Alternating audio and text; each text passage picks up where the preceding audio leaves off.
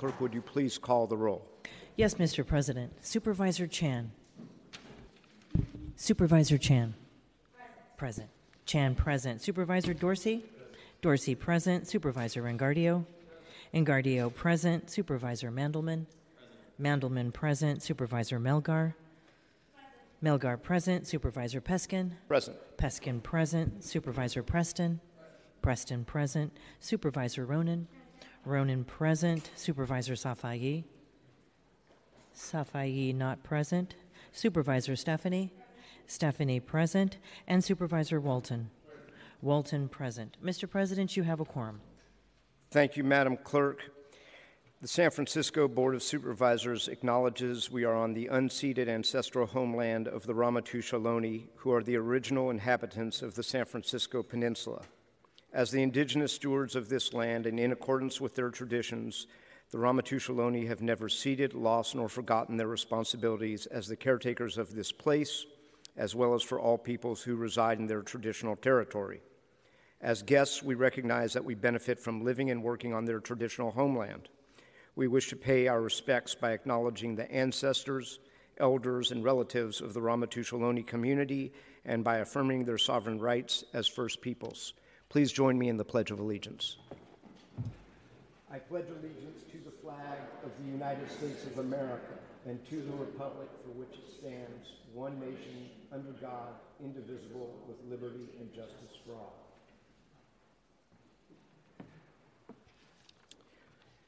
Madam Clerk, do we have any communications?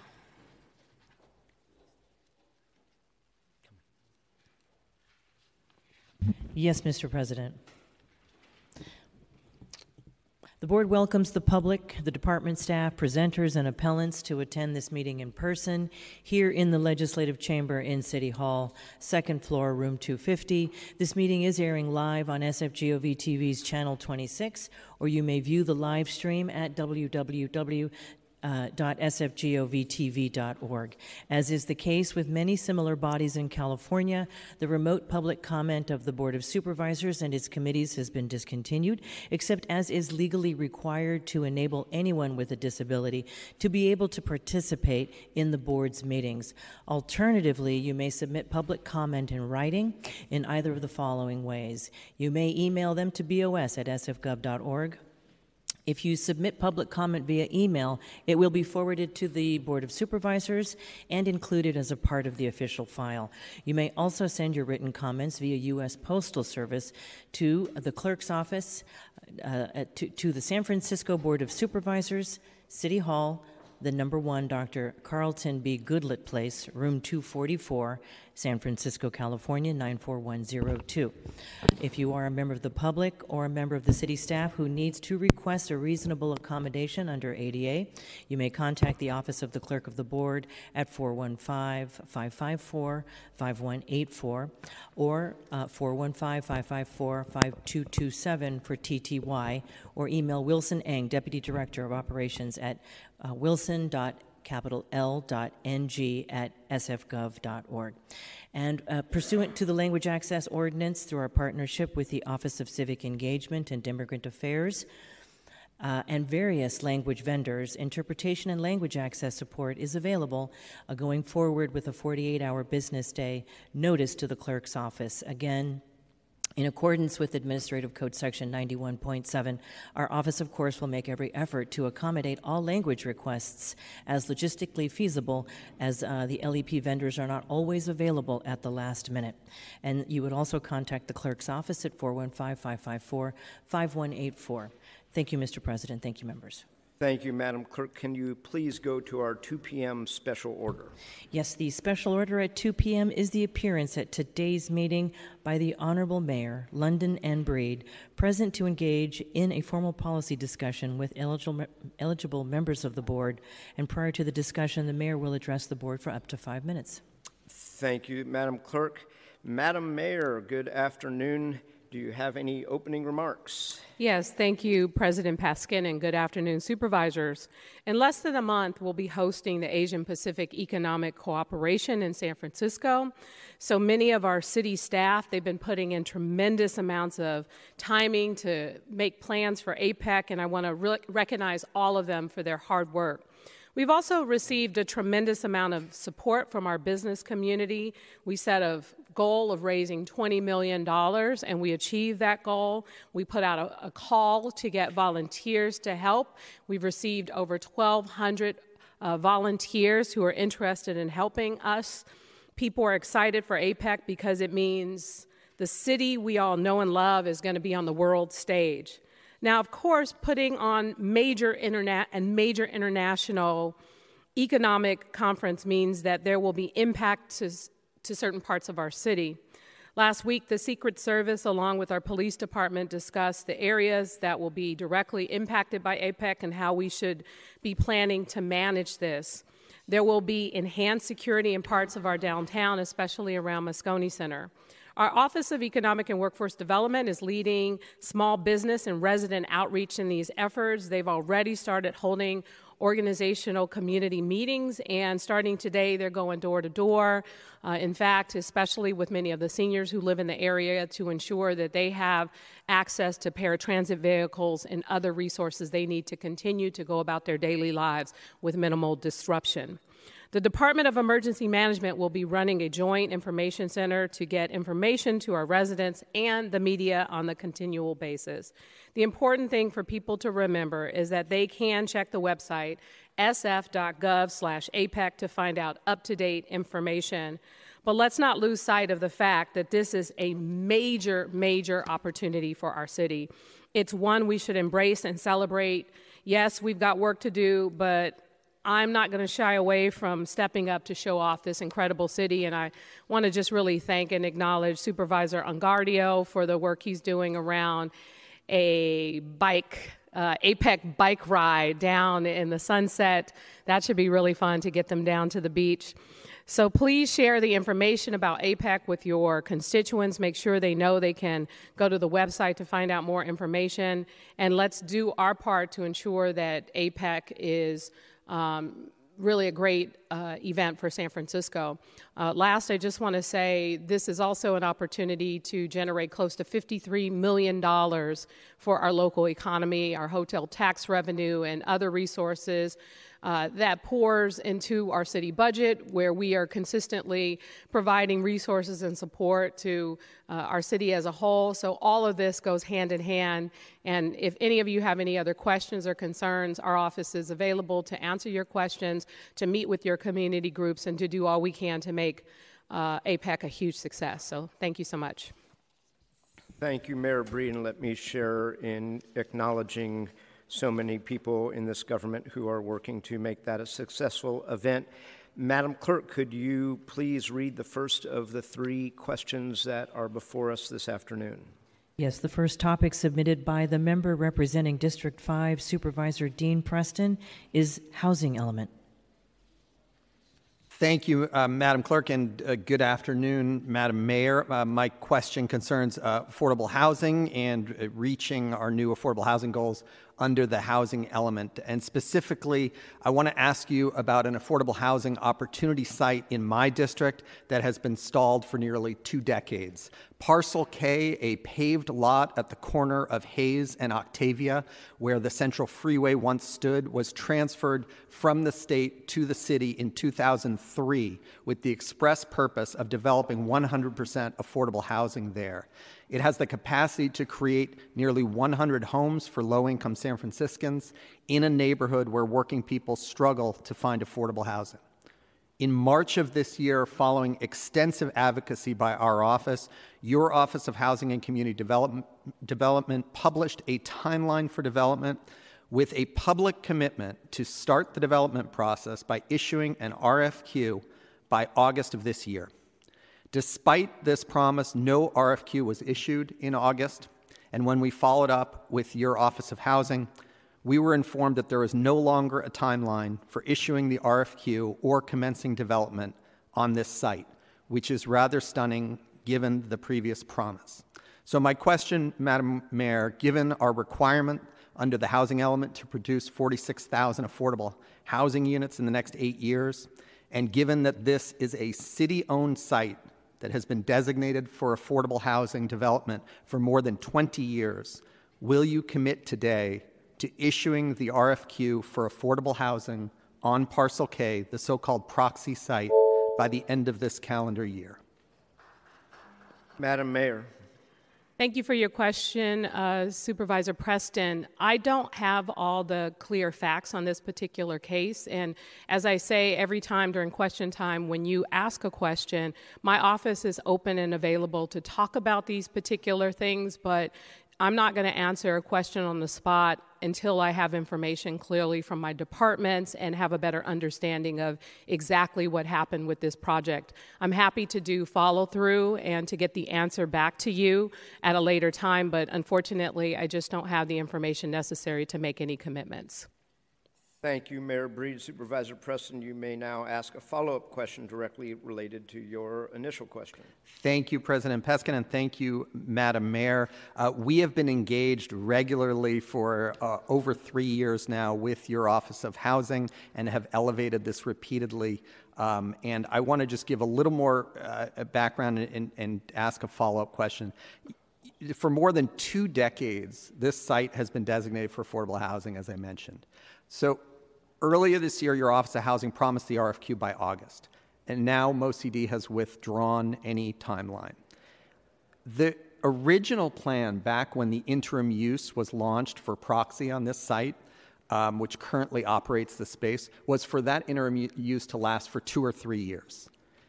When you were District 5 supervisor, you pushed for a 7.5-year lease extension for that interim use for proxy in 2013, effectively blocking this from becoming affordable housing for years.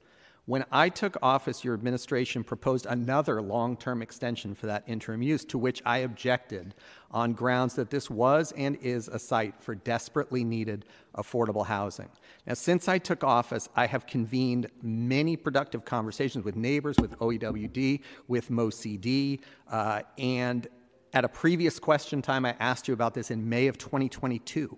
And I asked you about the timeline for creating affordable housing on this site at that time, and you said you weren't familiar with the site. That's over a year ago. It's about 1.5 years ago. So all these efforts culminated in your Office of Housing finally publishing in March the timeline for development with a commitment to issuing an RFQ by August of this year. And there's been no revised timeline. This commitment was made not just to our office, which has elevated this monthly for going on 3 years now, but also in public presentations by your Office of Housing to the community, and still no RFQ has been issued. So I understand your invitation to provide still more information about this, but we're in an urgent situation of needing affordable housing. This is a city-owned affordable housing site that you are very familiar with from your time as supervisor and as mayor, and I'm asking for a commitment that that RFQ is forthcoming and what the timeline is for that. Thank you, Supervisor. First of all, let me just say that you are saying to me that my office has promised something that I've not gotten communication from this office that they've promised anything. So I do think it's appropriate that I have a conversation with the Office of Housing to understand what the facts are, not what you're saying, because you can't speak for them. You can only speak for yourself and your own experience as it relates to your office. On the one hand, you said, I said I wasn't familiar with the project. On the other hand, you said, I'm very familiar. I am very familiar. I used to be the supervisor to represent the district, and I understand, the decisions that I made based on the surrounding community and what they wanted to see. There was, in fact, housing, including affordable housing, that has been built in this community already, and there will continue to be additional housing units, I believe, from my understanding, based on the commitments we made from this project to make it so. I want to get the facts of where things are and get a better understanding before I answer a question or provide a commitment. But separately from this particular project, There are a number of policy directives that I, as mayor, have pushed through the Board of Supervisors. You serve on Land Use Committee, and the conversation is always, well, why isn't the mayor here? Why isn't the mayor's staff here? When in fact, it should be about the policy and what we're trying to push in order to meet the goals of the housing element. We need aggressive changes. It's not just about this one project. It's about many projects, including many affordable housing projects that are all over the city and county of San Francisco. And my hope is that we don't use these projects as an opportunity to imply something that isn't necessarily the case. This is just an excuse for why we are not being more aggressive in passing changes to our housing policies that are truly going to help us reach a goal that we have committed to, that every member of the Board of Supervisors voted to support. So let's not speak out of both sides of our mouth. Let's make sure that in addition to this project, as well as any other project and any other policy change necessary to move us forward with the housing element, is also equally a part of the discussions. Thank you, Mayor Breed. You may now, should you desire, ask a question of Supervisor Preston, or for that matter, any other supervisor pertaining to the same topic. And if not, we will conclude the District 5 topic discussion.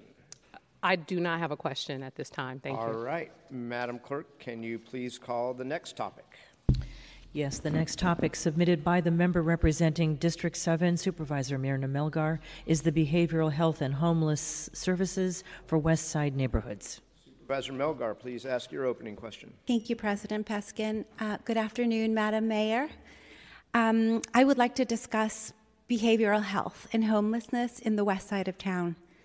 The bulk of services are concentrated downtown and on the east side of the city, but we have seen a significant increase in people experiencing drug addiction and homelessness on the west side, particularly on West Portal Avenue and other commercial corridors. We have almost no nonprofits that connect people to help and no regular outreach by the various city teams that address these issues. Some of the same people have been on the streets in the same spot since I took office in 2021 and know by name.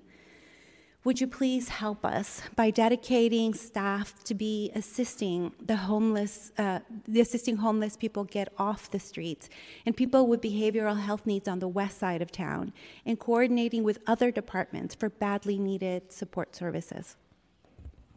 Madam Mayor. Can I ask for a clarification on the question? Sure. When you say significant increase, can you give me a ballpark of where you were and where you are now? So on West Portal Avenue, which has seen the steepest increase, we had, 2-3 folks before the pandemic who were known folks who we knew their stories. Now we're seeing anywhere between 15 and 20 folks who are regularly sleeping on the streets in the throes of addiction, which are very visible. Thank you, Supervisor.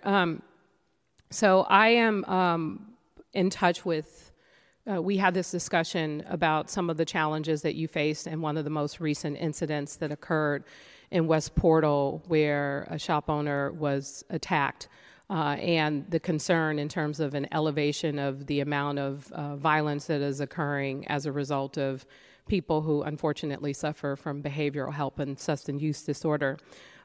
Just from a health perspective, the city treats about 16,500 people for mental health disorder and over 4,500 individuals for substance use disorder.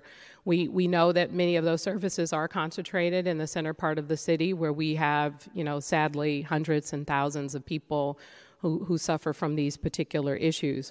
I do want to work with you because I think working together, it's doable to try and combat some of these problems. I will tell you one of the biggest challenges that, the teams that we've sent out to the area to deal with some of these issues is, that we can't force people to move. But we can try to continue to make sure we're doing a better job around outreach to the constituency to try and get them into services or treatment.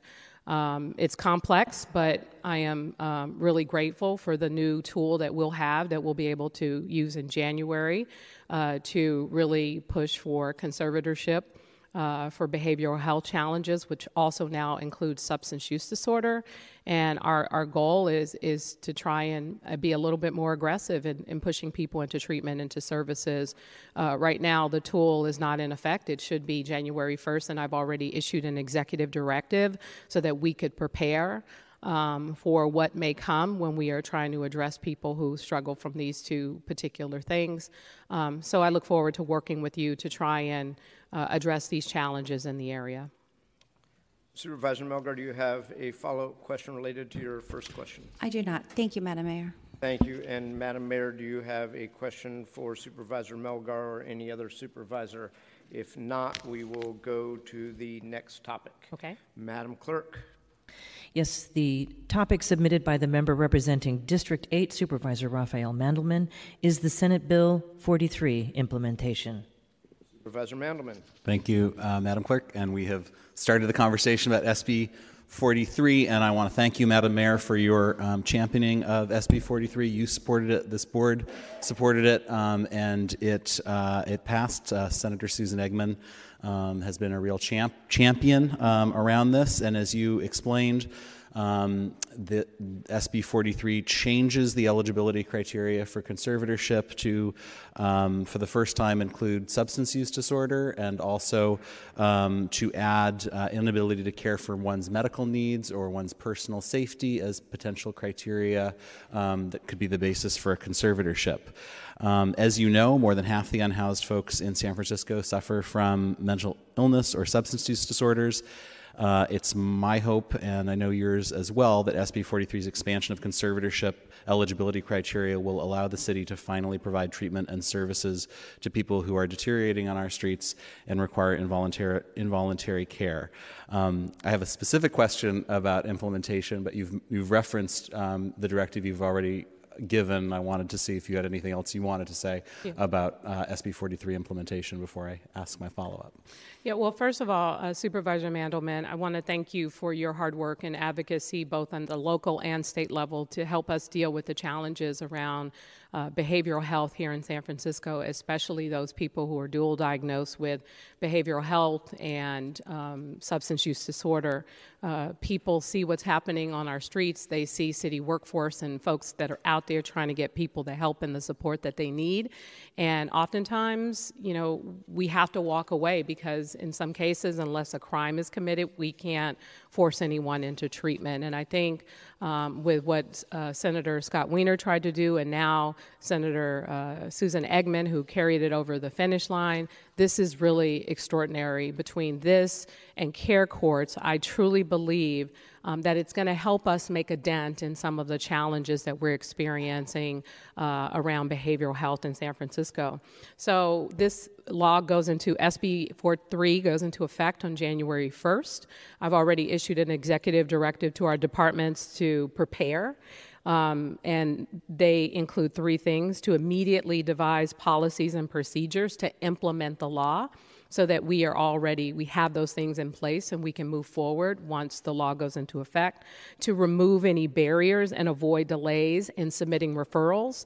We know there's sometimes a lot of confusion of different programs and where the beds are and where they aren't and who should be here and who should be there. We need to all be on the same page, and this needs to be done a lot more efficiently than it has in the past. And then also to require data because it's important that we know where we are now and where we're going and whether or not this is as effective of a tool as we hope it will be. So we are preparing for it. It's a great tool that I think is going to be very helpful for us. And my hope is we'll be able to implement it and get people who are struggling on our streets the help and the support that they need. So this is just one of some really great options that happened, just the housing bills and the behavioral health support. I feel as though the tide is changing around what we have been living in and dealing with in San Francisco. And we finally, instead of trying to explain why we can't do something, we're finally able to get to people and actually do something. And my hope is that they will start to see and feel the difference with the work that we're putting in to prepare for it and to execute it. So thank you again for your work and your advocacy. Supervisor Mandelman, your follow-up question that you already said you were going to ask. Yeah. And I, again, in no way doubt your commitment to solving this problem, and I know for you it is personal as it is for me, as I think for anyone who has someone with severe mental illness in their family. I think we tend to have low tolerance for people who imagine they're protecting the autonomy of folks to slowly die on our streets. That being said, I think that one of the biggest impediments to expanded application of our conservatorship laws has been the lack of appropriate placements in locked subacute facilities and board and care facilities. And the need for these types of facilities has been obvious and growing for years, and yet our Department of Public Health has struggled to expand its supply of accessible beds for San Franciscans who may need these types of beds over an extended period of time. Indeed, DPH has struggled even to come up with a method of analyzing our need for such beds, much less proposing a plan to get there. Given that, do you have confidence that DPH can rise to the occasion and opportunity presented by SB 43? And if not, what needs to change at DPH to allow the department to do what we all agree needs to be done? Well, we don't all agree, but many of us agree needs to be done in terms of expanding access to beds for the population SB 43 should allow us finally to reach. Well, thank you for that question, Supervisor Mandelman, and this is definitely a longer discussion, but I'll start from a bit of a high level. First of all, these beds on any different level, whether it's a locked bed or a bed where people can move in and out at their leisure, are very, very, very expensive. And in fact, we added about 350 beds of our 400-bed goal recently, and we need to continue to do more. About 12% of the people conserved succeeded in some of our community-based settings. So there's a lot of different layers to these beds, and I'll tell you, the locked beds are very expensive. My hope is with what is happening on a statewide level, with some additional resources, I'd love to see the state take a little bit more responsibility in helping us with state facilities that could operate in different ways other than what we're expected to do here locally. We don't necessarily have the capacity that we truly need right now, but I think that what we're doing and the investments that we're making are leading to better results. But on any given night, our beds are not at full capacity. And that is a problem, but it's not a problem because we're not asking the questions to get people into treatment. It's a problem because now, we have the tools where through, conservatorship laws now beginning January 1, we will be able to use the court system in order to compel somebody into treatment. And those beds may or may not be locked, but it's very complicated, very expensive. And my hope is that our system will become a lot more efficient so that it's a lot easier once we go through the court system or once we're out on the streets trying to help people indoors, that we're able to move people right away. And it's expensive, and it's going to continue to go up. With this law, if we're able to implement it right, we're going to definitely need more beds than we do have. And Mayor Breed, if you have a follow-up question for Supervisor Mandelman or any other member of the board, please proceed. If not, this concludes our mayoral discussions. And Madam Mayor, thank you for joining us today, and we will see you next month. And these matters have been discussed and are now filed. Thank you, Mayor Breed. After public comment, Mr. After President. public comment.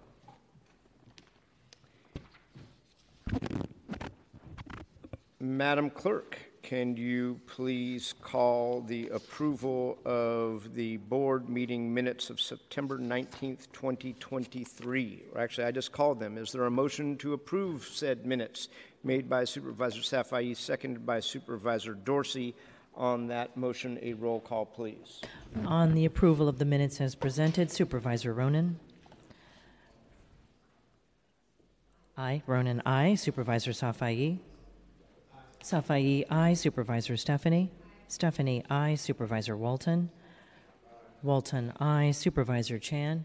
Chan, aye. Supervisor Dorsey. Dorsey, aye. Supervisor Engardio. Engardio, aye. Supervisor Mandelman. Mandelman, aye. Supervisor Melgar. Melgar, aye. Supervisor Peskin. Aye. Peskin, aye. And Supervisor Preston. Aye. Preston, aye. There are 11 ayes.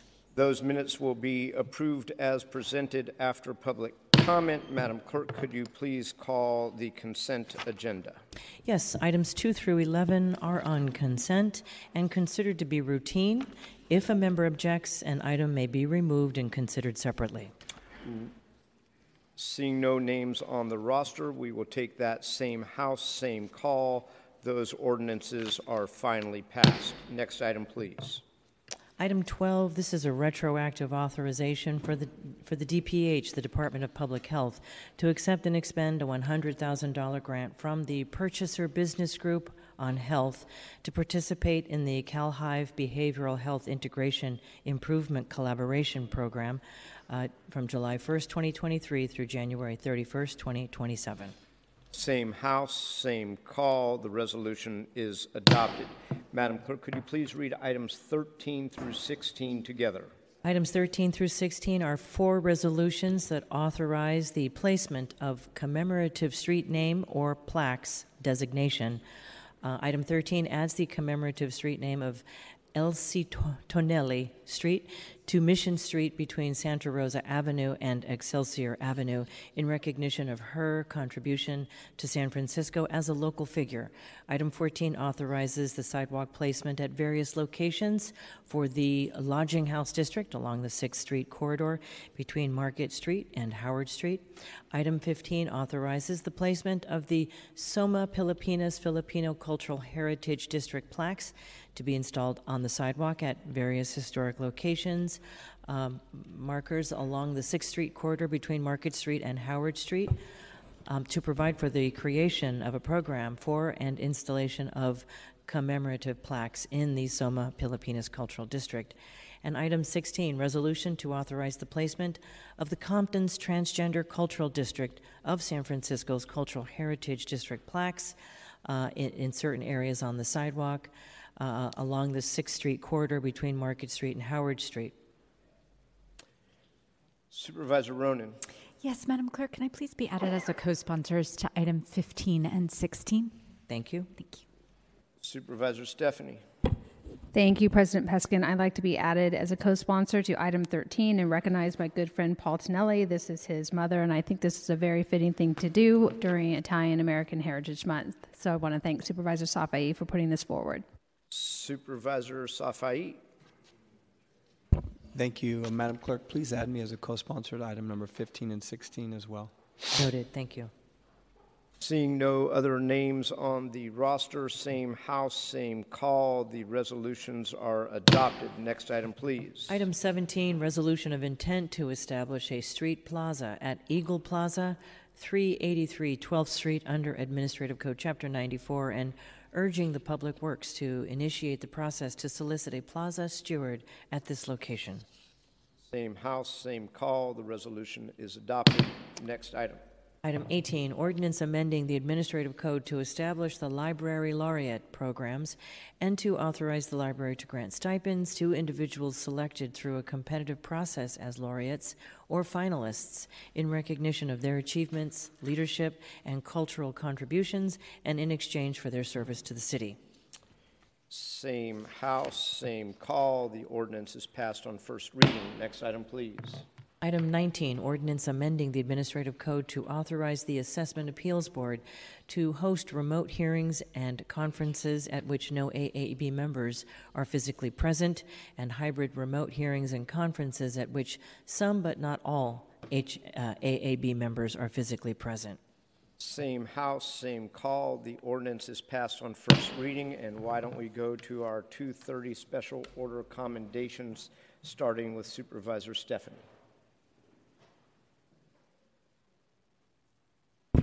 Thank you, President Peskin. And as I mentioned, it is Italian American Heritage Month, one of the many cultures we're celebrating this month. And I would like to call up Tony DeLorio, my good friend, as we will be honoring him today. When I first met Tony, it was, I don't know how many years ago, but it was someone that I felt like I'd known all my life. We've grown up a lot alike, felt like a cousin of mine. Maybe it's because my great-grandfather was a Teamster way back after the earthquake, hauling grain back and forth from Merced County to San Francisco. My brother was a Teamster. But Tony has been an incredible friend and incredible member of our Italian-American community here in San Francisco, but he's more than that. I'm honored to offer a special commendation to a remarkable individual whose contributions to our community and the labor movement have left an indelible mark on the city and county of San Francisco and beyond. It is with great pride and gratitude that we get to celebrate Tony DeLorio today. As the principal officer of Teamsters Local Union number 665, Tony DeLorio has been at the forefront of advocating for the rights and well-being of countless working men and women in San Francisco. The Teamsters Local 665, under his astute leadership, stands as the largest affiliate of the International Brotherhood of Teamsters in San Francisco, a testament to his vision and tireless efforts. But Tony's leadership extends far behind Local 665. He serves as an officer on Teamsters Joint Council 7, representing the interest of over 100,000 Teamster members throughout Northern California and Northern Nevada. His role on the council involves spearheading crucial initiatives from union organizing to major labor contract negotiations, all while tirelessly champion legislative outreach on behalf of working men and women.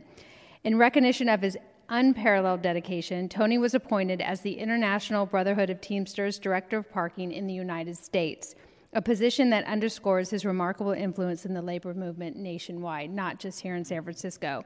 He has also been at the forefront of the autonomous vehicle debate, which we had at TA earlier today, and I know he's very happy and will be celebrating later today if you haven't started already, but demanding public safety assurances and worker protections as we adapt to new technologies.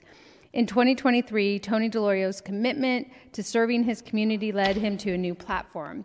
He joined a winning state of 8 delegates in his election to represent San Francisco's 17th Assembly District, and his election is a testament to his strong and unyielding support within his district. Yet it's not just his professional accomplishments that define Tony. He is equally known and respected as a community leader in San Francisco's iconic North Beach. He is also deeply involved in the San Francisco Italian American Club and the San Francisco Italian Athletic Club, institutions that celebrate our cultural heritage and further showcasing his commitment to Italian culture and heritage, remembering what we bring forward to the city and county of San Francisco. His dedication to the community extends to numerous councils and commissions, including the San Francisco Building and Construction Trades, the San Francisco Labor Council, the San Mateo County Labor Council, and the South Bay Labor Council. See, I told you I was going to have to say all this stuff about you, Tony. Tony's role as chairman of the Bay Area Automotive Group Welfare Fund, providing health benefit coverage to 3,000 union members and their families, highlights his unwavering commitment to the well-being of his fellow laborers. Tony's civic and social engagement really knows no bounds. He serves as a board member for the SF City Drive and Workforce Investment San Francisco. He's a San Francisco Film Commissioner and a basketball commissioner on the athletic board of St. Robert's School. Tony earned his associate's degree from Skyline College and his bachelor's degree in public relations from California State University, Hayward. Notably, Tony's San Francisco roots run deep as he proudly grew up in the Excelsior District and is now raising his own family there. I know we have Gianni and Nico here, Tony's sons, ages 10 and 5. So good to see you boys. And today we just want to express our appreciation for Tony DeLorio's profound impact on San Francisco. You are a man of principle, a champion of workers, a community leader, an incredible member of the Italian American community in San Francisco and the entire Bay Area, and most importantly to me, you are my loyal friend, and I just can't thank you enough for everything you bring to the table. You are an incredible human being, and I'm so lucky to know you, and I'm really happy we get to honor you today. The floor is yours. Actually, there's more. Thank you, Supervisor Stephanie. Before I call on Supervisors Safai and Walton, I do want to disclose to you that I am actually Tony's favorite member of the Board of Supervisors. Supervisor Safai. Thank you, President Peskin. Just want to add a few words. Someone that I have worked with over the years, have deep respect for. I think Supervisor Stephanie really summed it up great, all the accomplishments. Just want to add a couple things, I don't think there's anyone that has more pride in Italian culture than Tony DeLorio. anything and everything that has to do with Italian culture. I'll get a text, I'll get a call, I'll get an image, I'll get a reminder, I'll be held accountable. And I really appreciate that. And it just goes to show how much of a leader you are for your community.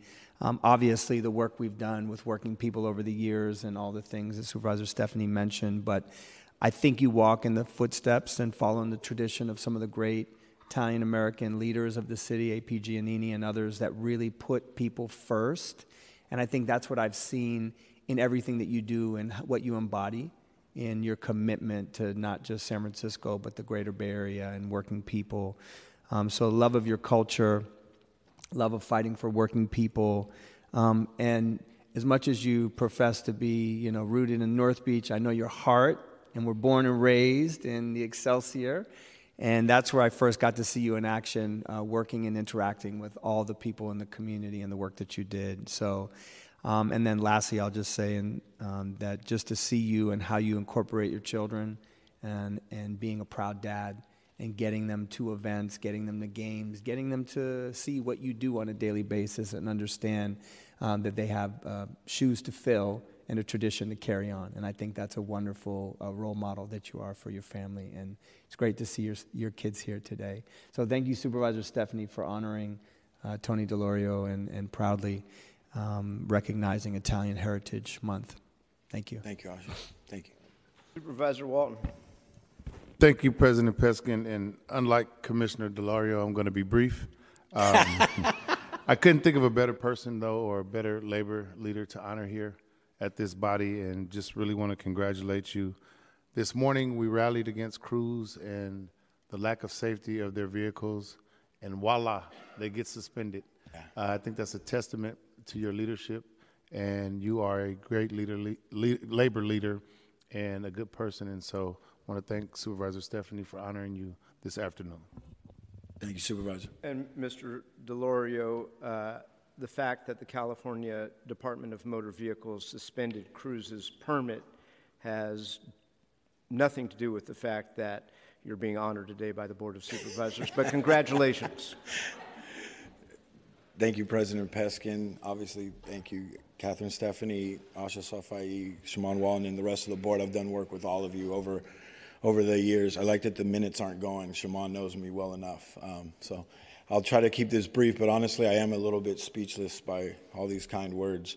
Catherine had mentioned this, before, but obviously our beautiful city is named after St. Francis of Assisi, right? We have Domenico Ghirardelli, we have A.P. Giannini, we have Joe DiMaggio, right? We have Francis Ford Coppola, and then bringing into the spectrum of political leaders, right? Angelo Rossi, the first full Italian mayor here in San Francisco, right? Then we had Joe Aliotto, George Moscone, Nancy Pelosi, and of course, Catherine Stephanie, right? That's here, our future assemblywoman. And then I just found out we've all had this talk about second favorite supervisor. And I think I've made it clear who handles it. Did not know until recently that Supervisor Ingardio is Italian. So number two may be up for grabs yet again.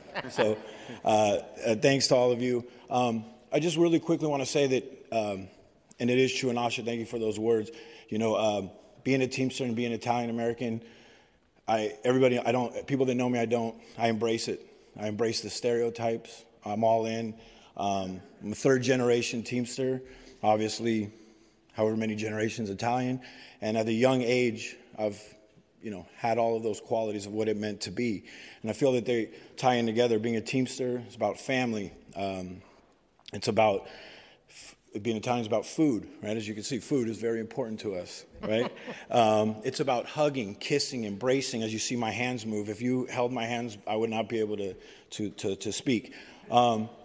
But in all seriousness, a few years ago, the Italian-American community hit a little bit of a speed bump with the whole Christopher Columbus stuff.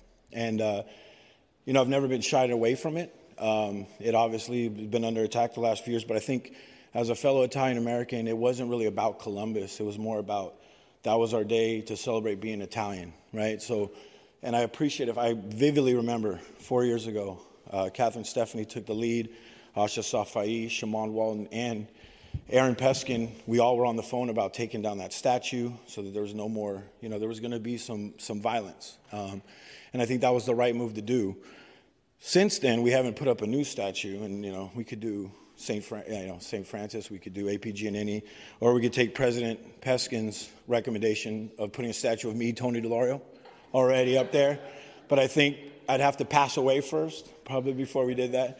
But the work that Catherine did that was important, again, it was never about the man Christopher Columbus. And I think people that were Italian American that believe in that didn't understand. It was like, that was just our day. It wasn't about the guy. And we felt a little under attack. And, what we've done recently and the leadership is and indigenous people do deserve their day. And some have the combo. But the unbelievable challenge from the leadership of Catherine Stephanie was getting Italian American Heritage Month. And for that, I salute you for that. Thank you. And Asha co-sponsored, Aaron co-sponsored, and Shaman. And I remember Shaman, I don't know if you'll remember this, but Shaman, I thanked every supervisor. And I said, hey, Shaman, thank you for giving us our month. And your response to me was, every culture deserves their own month. And I'll never forget that. So the work continues. As you said, this couldn't have been a perfect day for me, besides the Niners losing last night. Woke up this morning, and we had this unbelievable rally. Got my colleague John Bouchard here from Local 350, Principal Officer. I couldn't do the work without him. Got some members of my team also here with my children. And you're right, Asha, I do bring my children to picket lines, not just for stuff like this, where it's all fun and games and getting awards. It's about letting them see that, when Daddy goes to work, or they see Daddy on TV or in the newspaper, we put in the work. We put in the work and we help people. And that's what we do in the Italian culture, and that's what we do as Teamsters. So thank you all very much. I appreciate it. Thank you, Tony.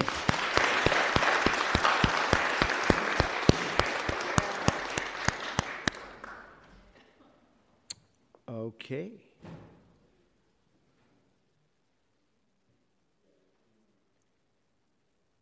Our next special order of commendation will be presented by District 7 Supervisor Myrna Melgar.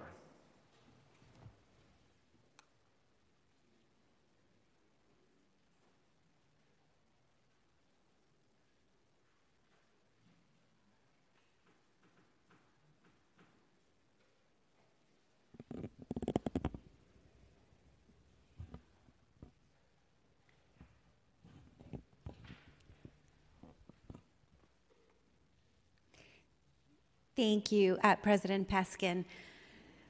Congratulations, Tony. Today, colleagues, I am honoring Vernon Eng. On September 27th, the owner, the manager, and an 85-year-old customer of Shaw's Ice Cream and Candy on West Portal Avenue were brutally, physically attacked. The attack sent the three of them to the hospital, and it would have been much worse were it not for Vernon Eng. In an era where hesitancy and fear often dictates one's actions, where individuals might prioritize personal safety over intervening for the welfare of others, Mr. Eng, if you could come up, your bravery and your fortitude shine as beacons of hope and inspiration. There are those who speak of valor, and there are those like you who embody it. The incident on September 27th at Shaw's Candy was not just a testament to your physical strength and training, but more importantly, a demonstration of your unwavering spirit and the commitment to the safety and well-being of your community. Despite being faced with overwhelming odds and being outweighed by what I'm guessing is about 100 pounds, you rose to the occasion, displaying an exemplary level of gallantry and selflessness. To subdue an attacker threatening three innocent individuals not only requires skill, but a heart that values justice and humanity over personal risk. Such acts of heroism reverberate beyond the immediate moment. They leave an indelible mark on the collective consciousness of our community, reminding each of us of the potential for goodness that resides within all of us, waiting for the moment to shine. So your actions, Mr. Ng, have given those words a new depth and meaning. And as a representative of this District 7 community, this proud community, the San Francisco Board of Supervisors wishes to extend their profound appreciation and also admiration for your selfless act. It is not just a commendation, it's a declaration of gratitude from a city deeply moved by your heroism. Vernon Ng, colleagues, was born and raised in San Francisco. He attended Presidio Middle School and is a proud graduate of Lowell High School. Go Cardinals. Cardinals.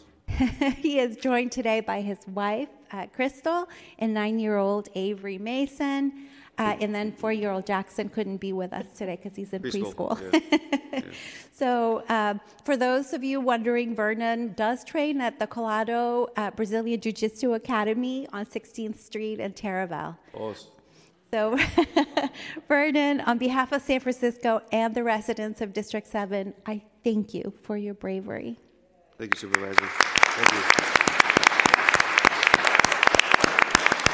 Thank you. The floor is yours. Yeah, I was given a couple minutes. So, yeah, born and raised here in the city, my wife and I. Now we're raising our 2 sons in this city, and I tell you, it's hard. It's hard raising children in the city. I learned yesterday the attacker, before this incident happened at Shaw's, was arrested for indecent exposure in front of children. He ends up back out on the street, attacks 3 victims. So Diana is the owner of Shaw's. She suffers a concussion. Her life will never be the same. You got Nina, the manager, takes punches to the head. The 3rd victim that Supervisor Melgar mentioned she's 85 years old. Gracie, she's 85 years old. Concussion. Last week she fainted at the local school fair because of the injury. That's not right. The whole incident never should have happened if you just locked them up, put them away, put these people away. Yeah, I mean, great, I was there, great. You know, I was able to use Brazilian Jiu-Jitsu to subdue an attacker twice my weight class, twice my height.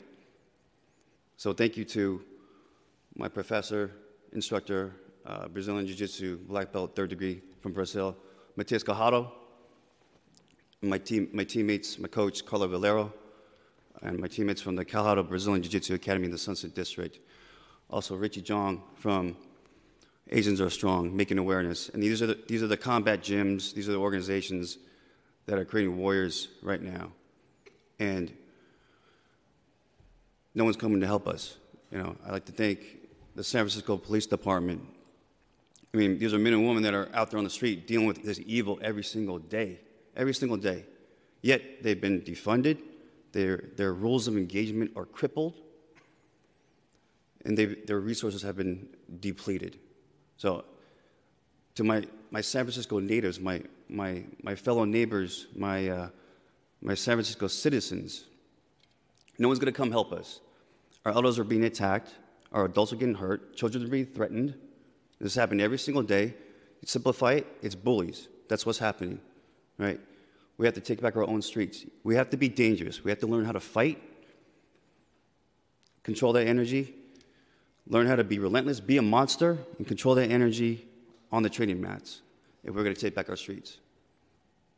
Concealed carry, do it. Thank you for the award. Thank you for the commendation. Thank you for the time. Thank you. Next, we will go to District 8 Supervisor Raphael Mandelman.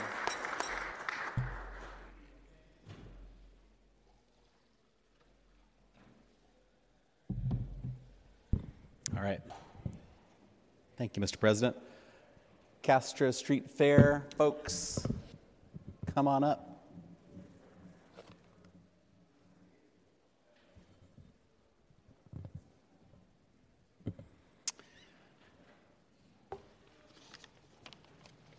We are at the beginning of the Castro Street Fair's 50th anniversary year. Colleagues, today I am offering a special commendation for the Castro Street Fair Board of Directors. You may know that Harvey Milk organized the first Castro Street Fair back in 1974. Since then, the fair has grown from 5,000 attendees at that first event into one of San Francisco's largest LGBTQ plus events other than Pride. Some things have remained constant: cruising, food, fun, music, and drag. The Castro Street Fair draws together Castro residents, merchants, and visitors from the rest of the city and across the world. Whether you want to dance in the streets, hang out with friends and neighbors, browse for art, or connect with community organizations, the Castro Street Fair has something for everyone. And the fair has a rich history of giving back. Since the late 1990s, the fair has raised more than $1.6 million for Castro-based nonprofits, schools, queer sports teams, spiritual communities, and more. The gathering has long stood for the values of diversity, inclusion, and unity, bringing together people from all backgrounds, orientations, and walks of life. And none of this would be possible without the 200 Day of volunteers, but especially the fair's board of directors, led by Chair Jen Meyer, Vice Chair Fred Lopez, George Ridgely, Reg Roberts, Jay Heron, Jay Borden, and Hugo Beta. In addition, each year a small army of organizations and individuals help out with the fair. This year these included BD Plus 20 Event Production, Shannon Amaton of T4T Worldwide, Robin Simmons and Elaine Denham, Laura Gonzalez of Artyhood, Cheer SF, Sundance Saloon, the Castro Merchants, and the Castro CBD. Next year, as I said, or we have already begun the 50th anniversary year, so mark your calendars for October 6th, 2024, and stay tuned for the exciting, amazing second 50 years. I know next year, or this year's event, the 2024 event, is in great hands with the Castro Street Fair organization, and I thought that given all you do and getting nothing for it, you deserved a little recognition here in our chambers. So I think it's not Jen, I think it's Fred Lopez. Fred Lopez, the vice chair, is going to share a few words. Thank you so much, Supervisor Mandelman and the entire Board of Supervisors. We are so thrilled to be here. My name is Fred Lopez. I'm the Vice President of the Board of Directors of the Castro Street Fair. I'm privileged to have been on the board for over 15 years now, I think. And as Supervisor Mandelman mentioned, it's the longest continuously running street fair in the LGBTQ plus community here in San Francisco. So many people are involved, as Supervisor Mandelman said, too many to name right now, but mostly we want to thank our volunteers, so many of our former board members, and also, of course, the current board, some of whom are here this afternoon, some of whom couldn't make it today. The Castro Street Fair is absolutely a labor of love. It takes countless hours to prepare for every year, and all of that work is absolutely worth it. When the streets are full of happiness and smiles, the shops in the Castro are full of people and shoppers, and so many necessary funds are raised by local nonprofits, raised for local nonprofits, especially local schools and sports teams in the Castro. As Supervisor Mandelman said, we're proud to say that we've raised over $1.6 million since we've started our fundraising program at the Castro Street Fair.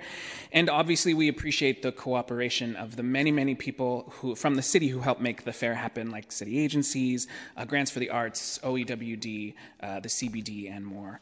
And obviously the Supervisor's Office in District 8. Finally, we do this, we spend all this time, we work all of these many hours, not only to celebrate the neighborhood, to celebrate the amazing, diverse neighborhood that is the Castro, but also to honor the legacy of Harvey Milk, the fair's founder. And we are so, so excited to to already be in the 50th anniversary year of the Castro Street Fair. We're so looking forward to next year, and we really hope to see all of you celebrating with all of us in the streets of the Castro in October of 2024. So thank you once again for this amazing commendation. We really appreciate it. Thank you, Fred, from Castro Street Fair.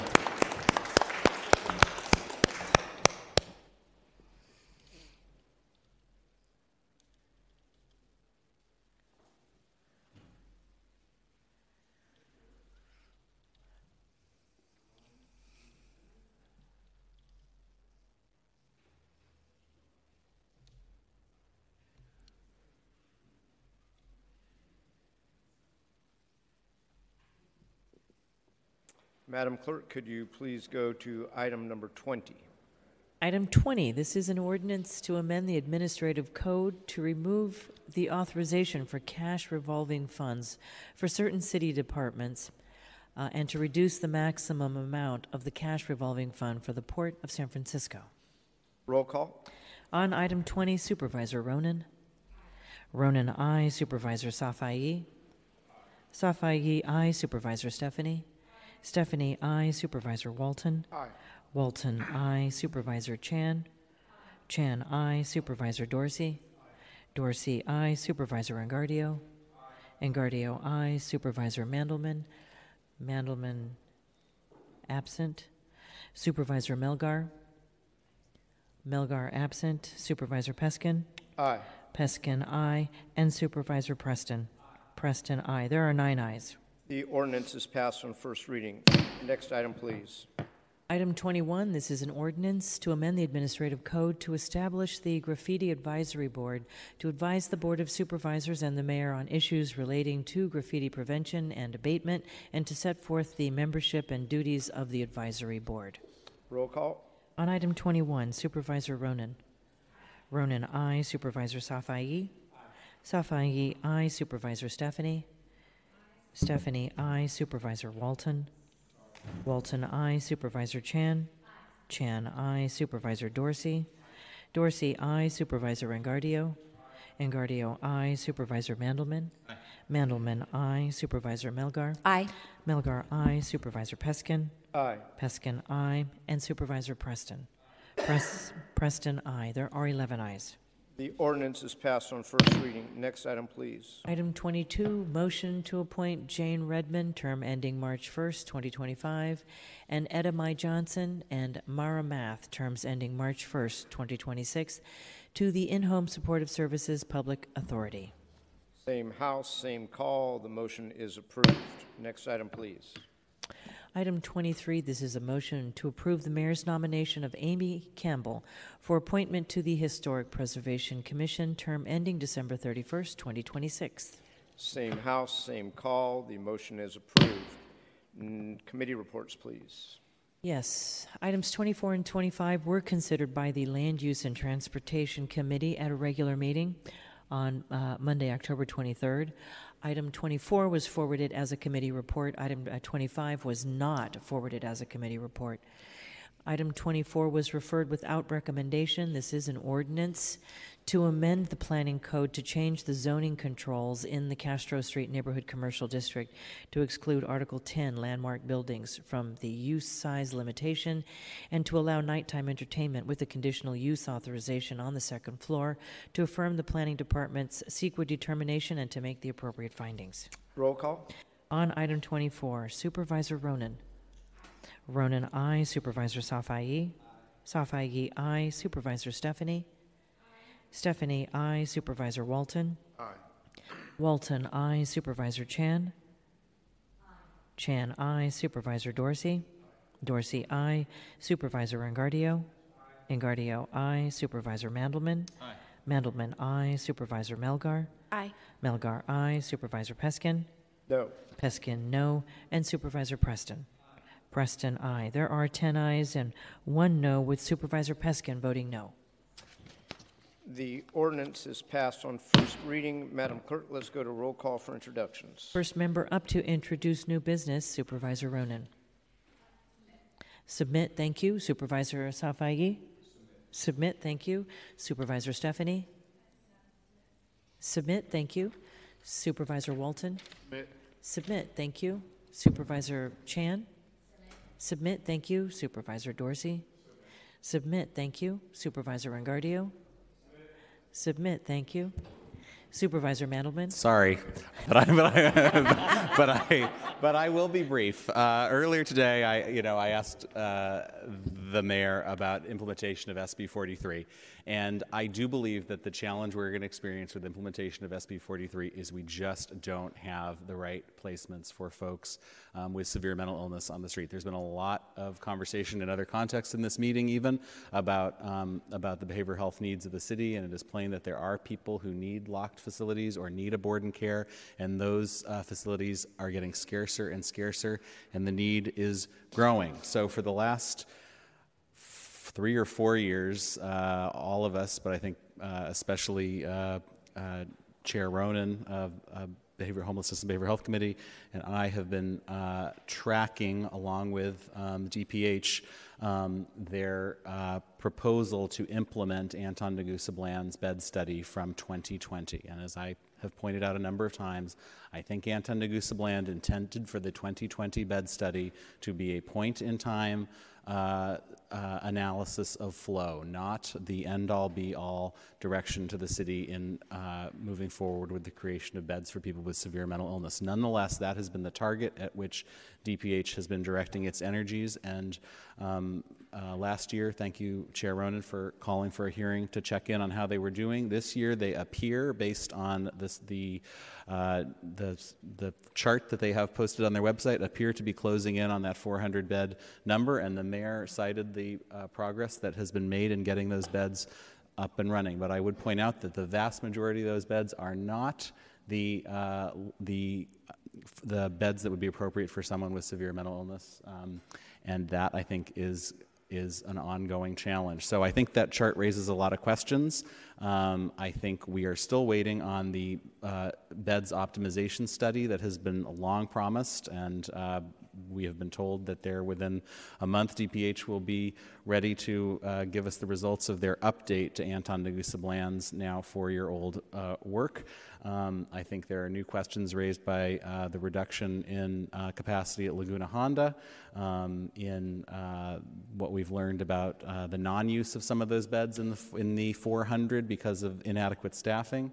And I think if we're going to be successful with SB 43, we desperately need to figure out a plan to get more of the right kind of beds. Not to mention getting the folks who are stuck in our jails or in our hospitals inappropriately placed there, or just on the streets into care. So I want to thank the Chair Ronan for her co-sponsorship, as well as Supervisor Stephanie, and I'm looking forward to continuing this conversation with DPH at this hearing.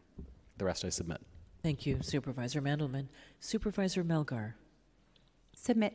Submit, thank you. Supervisor Peskin. I will submit, and I believe that Supervisor Engardio would like to be re-referred. Okay, thank you. After Supervisor Preston. Submit, thank you. Supervisor Engardio.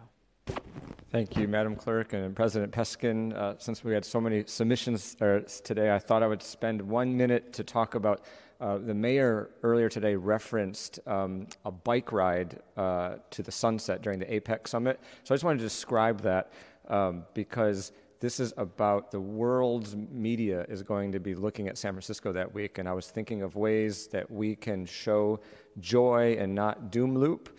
And so we are doing, it's more than just a bike ride, calling it the Great Sunset Joyride and Happy Hour out at the Great Highway. Supervisor Melgar is a co-sponsor. We're going to be starting in her district at JFK Drive. We're going to have a parade of bikes out to the Great Highway on Friday, November 17th. Then at 4 o'clock, that's at 3, at 4 o'clock, we'll have a happy hour with live music and food, and we'll all watch the sunset at 4:57 p.m. on November 17th, maybe do a little dancing out to the live music. So this is my effort, and with Supervisor Melgar, to bring some joy and to show the world that San Francisco, show our best side. So I hope to invite all of you out there, and we'd love to see maybe some world leaders and some staff out on their bikes as well. Thank you. I submit the rest. Thank you, Supervisor Engardio. Seeing no other names on the roster, that concludes the introduction of new business. Madam Clerk, let's go to public comment. All right, at this time, the board welcomes general public comment. You may speak to the approval of the September 19th board meeting minutes, the policy discussion that occurred here when the mayor attended this meeting, and items 28 through 37 for adoption without reference to committee calendar. All other agenda content has been reported out to the board by an appropriate committee. You may also speak to general matters that are not on today's agenda but must be within the board's subject matter jurisdiction. All right, let's hear from our first speaker. Welcome.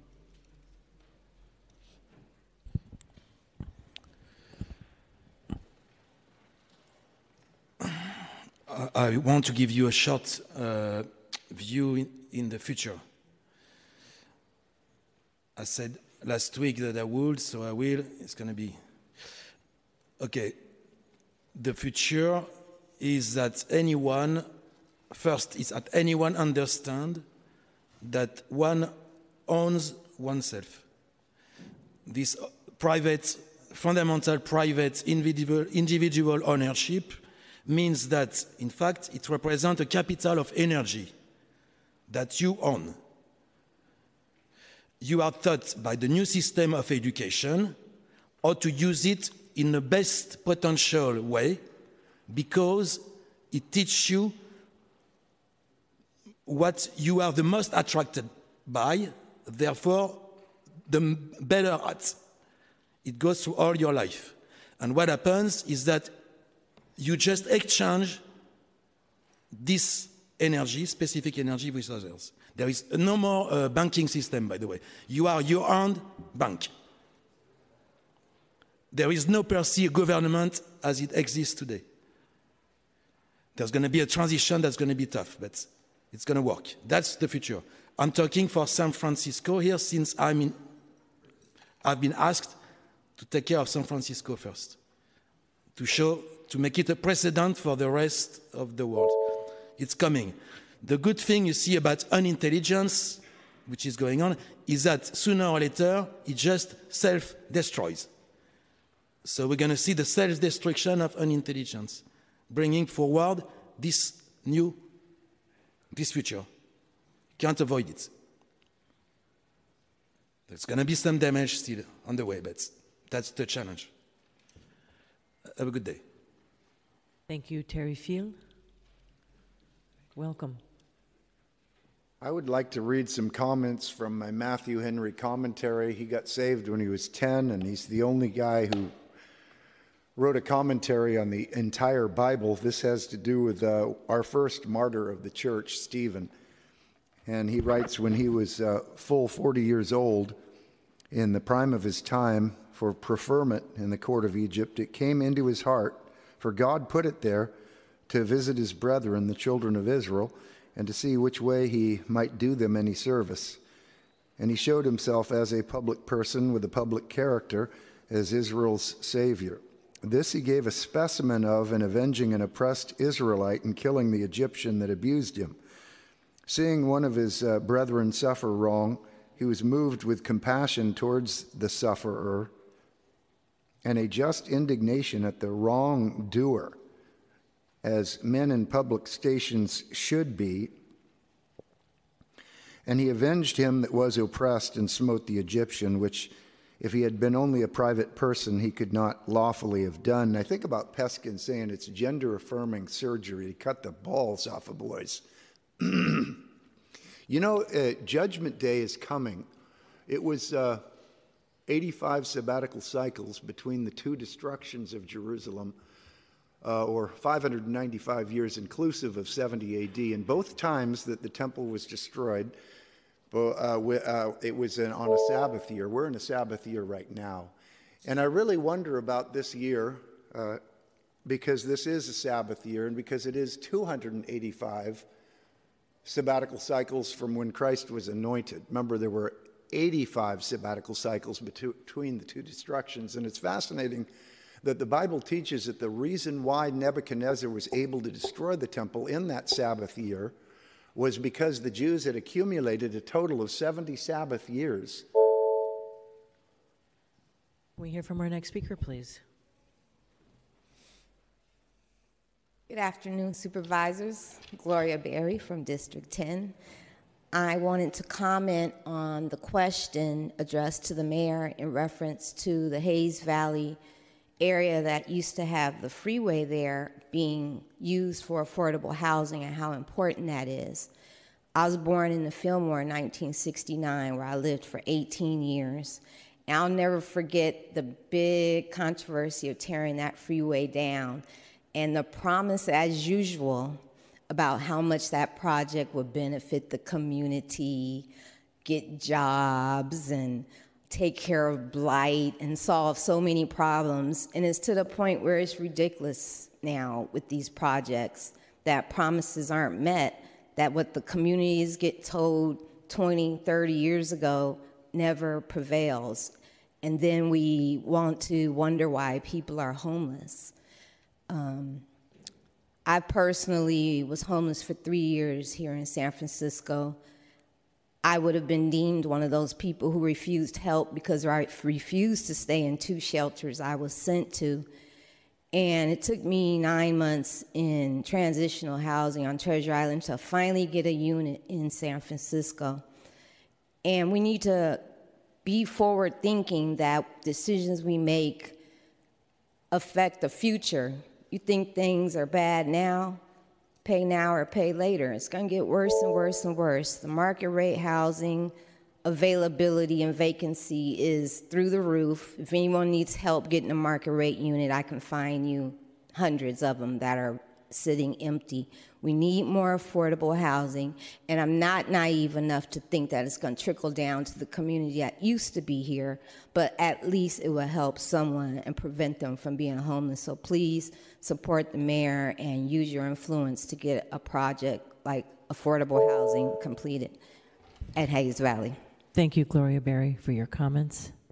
The next speaker, please. Yes, my name is Yolanda Catzalco, and I've commented how I've been through mental health treatment. Let me tell you what got me through. I had a house, my family, my aunts, my cousins, they helped me. Not just in the meals. They gave us 3 meals a day, good meals. These homeless people, they don't have those meals. The other day I found out that I needed injections for my knee, on my right knee for my arthritis. I was so depressed and so sad. I said, I got to drink some wine. The homeless out there, they're homeless. A lot of them have a lot of health problems.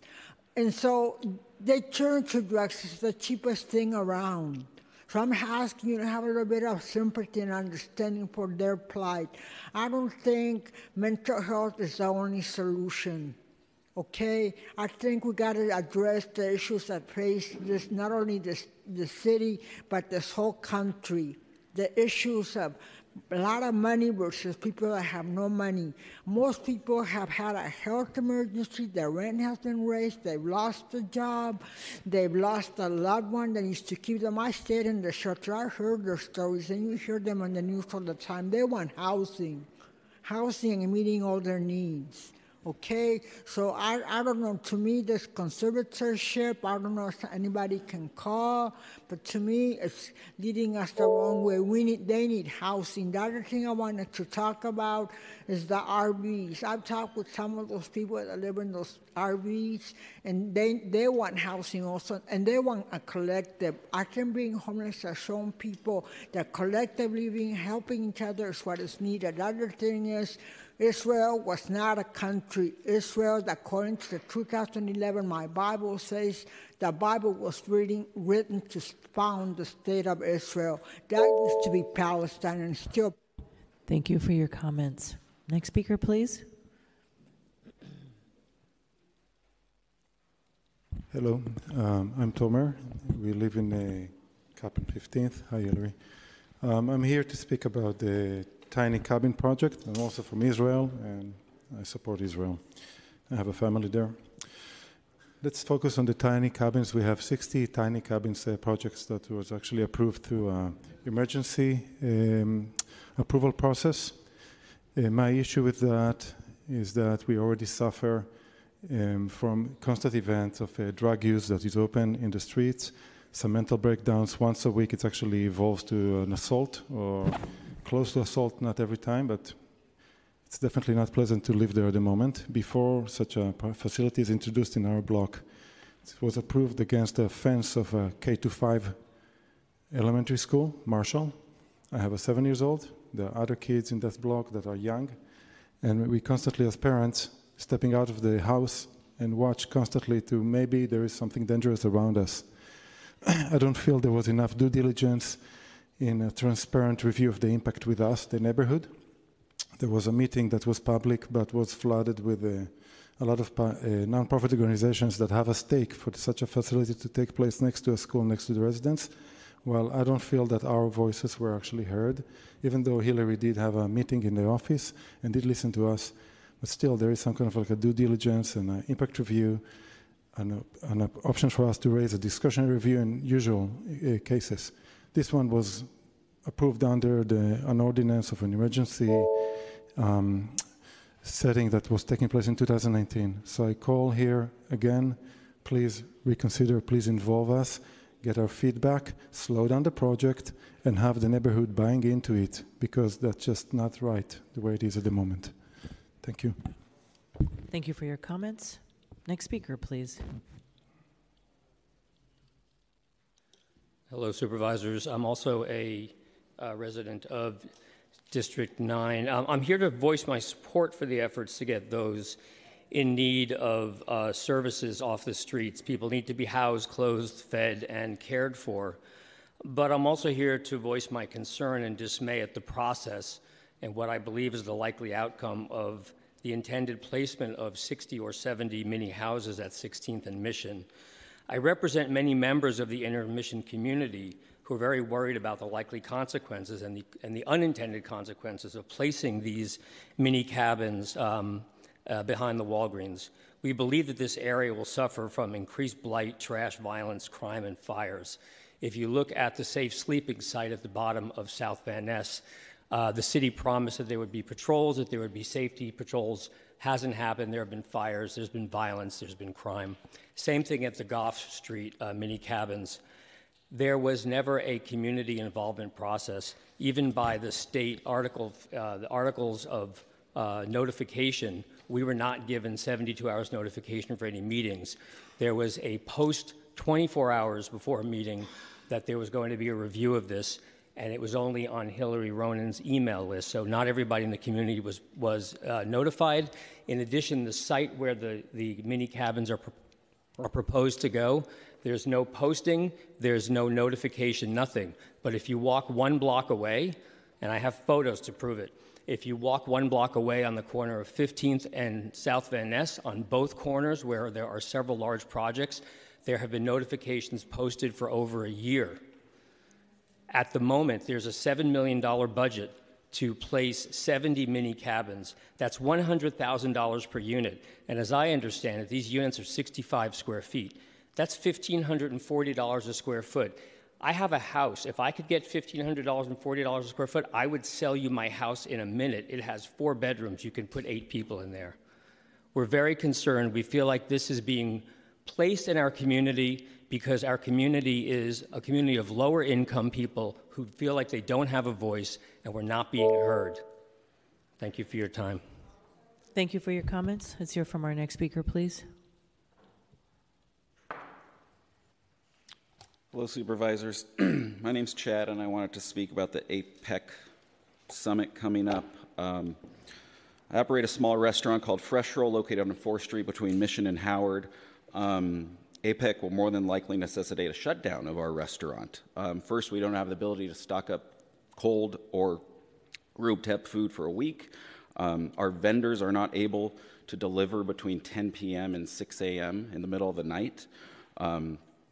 Even if they were able to do that, then how would our employees get the food from Pier 27 all the way to 4th and Mission? There hasn't been a lot of information about how we're actually going to get food to our restaurant at 4th and Mission in the middle of all this. The fencing and security is going to discourage locals from walking 4th Street. Thirdly, if we do have to shut down, then more than likely we will have to toss some food. 80% of our revenue comes from corporate caterings and third-party deliveries. If we can't get vehicles, and I don't mean scooters, if we can't get larger vehicles to our restaurant, then we lose 80% of our revenue during the day, plus whatever walk-in traffic is left.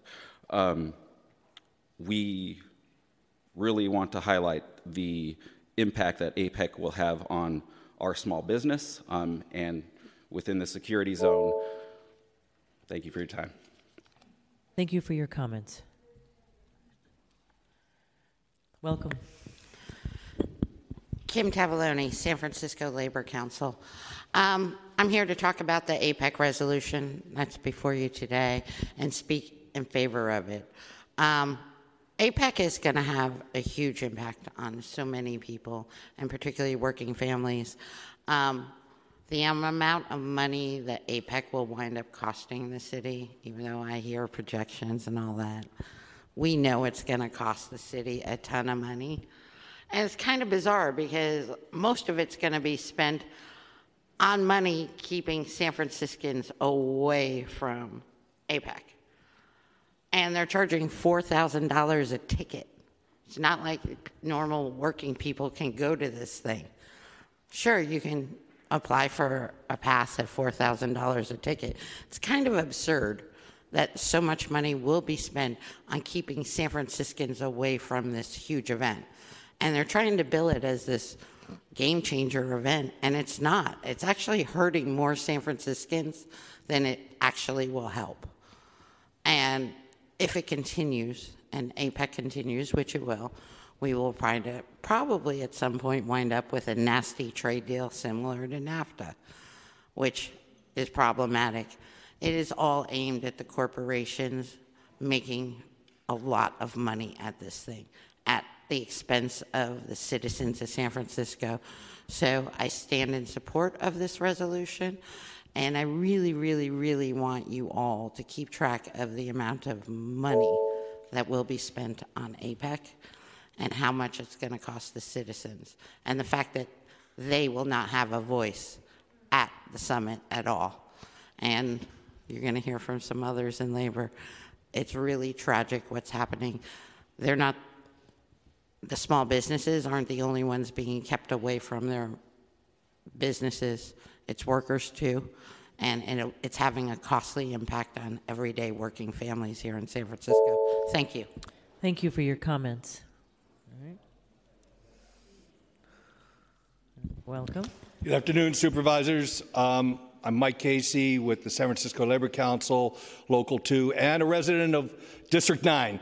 I'm here to talk about APEC as well. We have grave concerns as billionaires, global corporations, and all their political minions are descending on San Francisco to divide up the spoils of the Pacific region. That's what's happening here. Meanwhile, working people, our members in particular, have been required to submit security clearance information over 3.5, 4 weeks in advance of the events. We have scores of members who will not be able to work, maybe hundreds, who don't feel comfortable about filling out forms in order to do their job. The Secret Service and this whole APEC thing is superseding collective bargaining agreements. It's superseding past practices, all the rules that exist. And I want to remind somebody in our union missing one shift. That could mean the difference between a pension and a health and welfare contribution for their family. That's the effect of what APEC is. I want to thank Supervisors Chan, Preston, and Ronan for driving this. I encourage all of you to support this.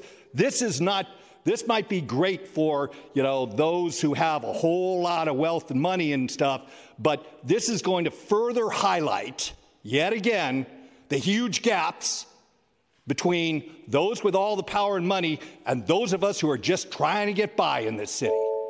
Thank you. Thank you for your comments. Welcome. Good afternoon, Supervisors. Carl Kramer, San Francisco Living Wage Coalition. We are opposed to the APEC because of a parallel process that's taking place negotiating the Indo-Pacific Economic Framework. This is taking place behind closed doors with only access to corporate lobbyists. It, at this point, doesn't even have the minimal protections of the U.S.-Mexico-Canada agreement. This is going to be a race to the bottom. This is a trade strategy of pitting the Vietnam, Malaysia, Brunei, and the Philippines against each other in a race to the bottom to replace China as the workshop of the world. With that, we're also going to see downward pressure on wages in Mexico and Central America, where the Central American Free Trade Agreement has not been renegotiated with any worker protections.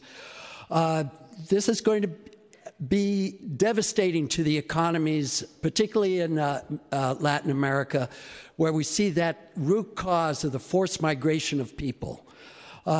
We We don't need an Instagram moment to sell real estate in San Francisco. We need to protect the right to protest.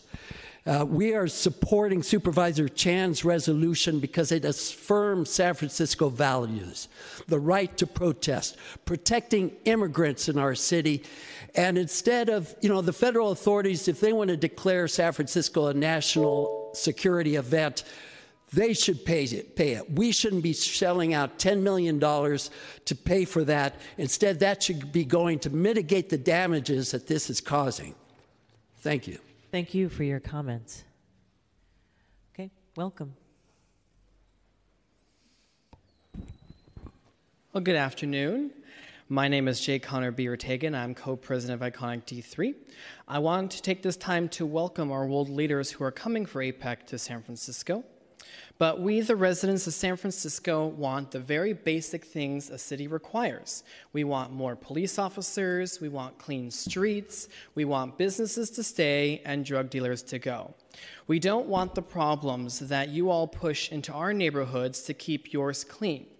Now, I agree with all you board members. I don't want crime, drug dealers, tents, and more in Telegraph Hill, Supervisor Peskin. I don't want these issues in Bernal Heights, Supervisor Ronan. I don't want them in Alamo Square, Supervisor Preston. I don't want them in the Richmond, Supervisor Chan, or even the city of Vallejo, Supervisor Walton. In fact, I don't want tents, drug dealers, crime, theft, broken businesses, endangered citizens anywhere in San Francisco, and neither does the majority of San Francisco itself.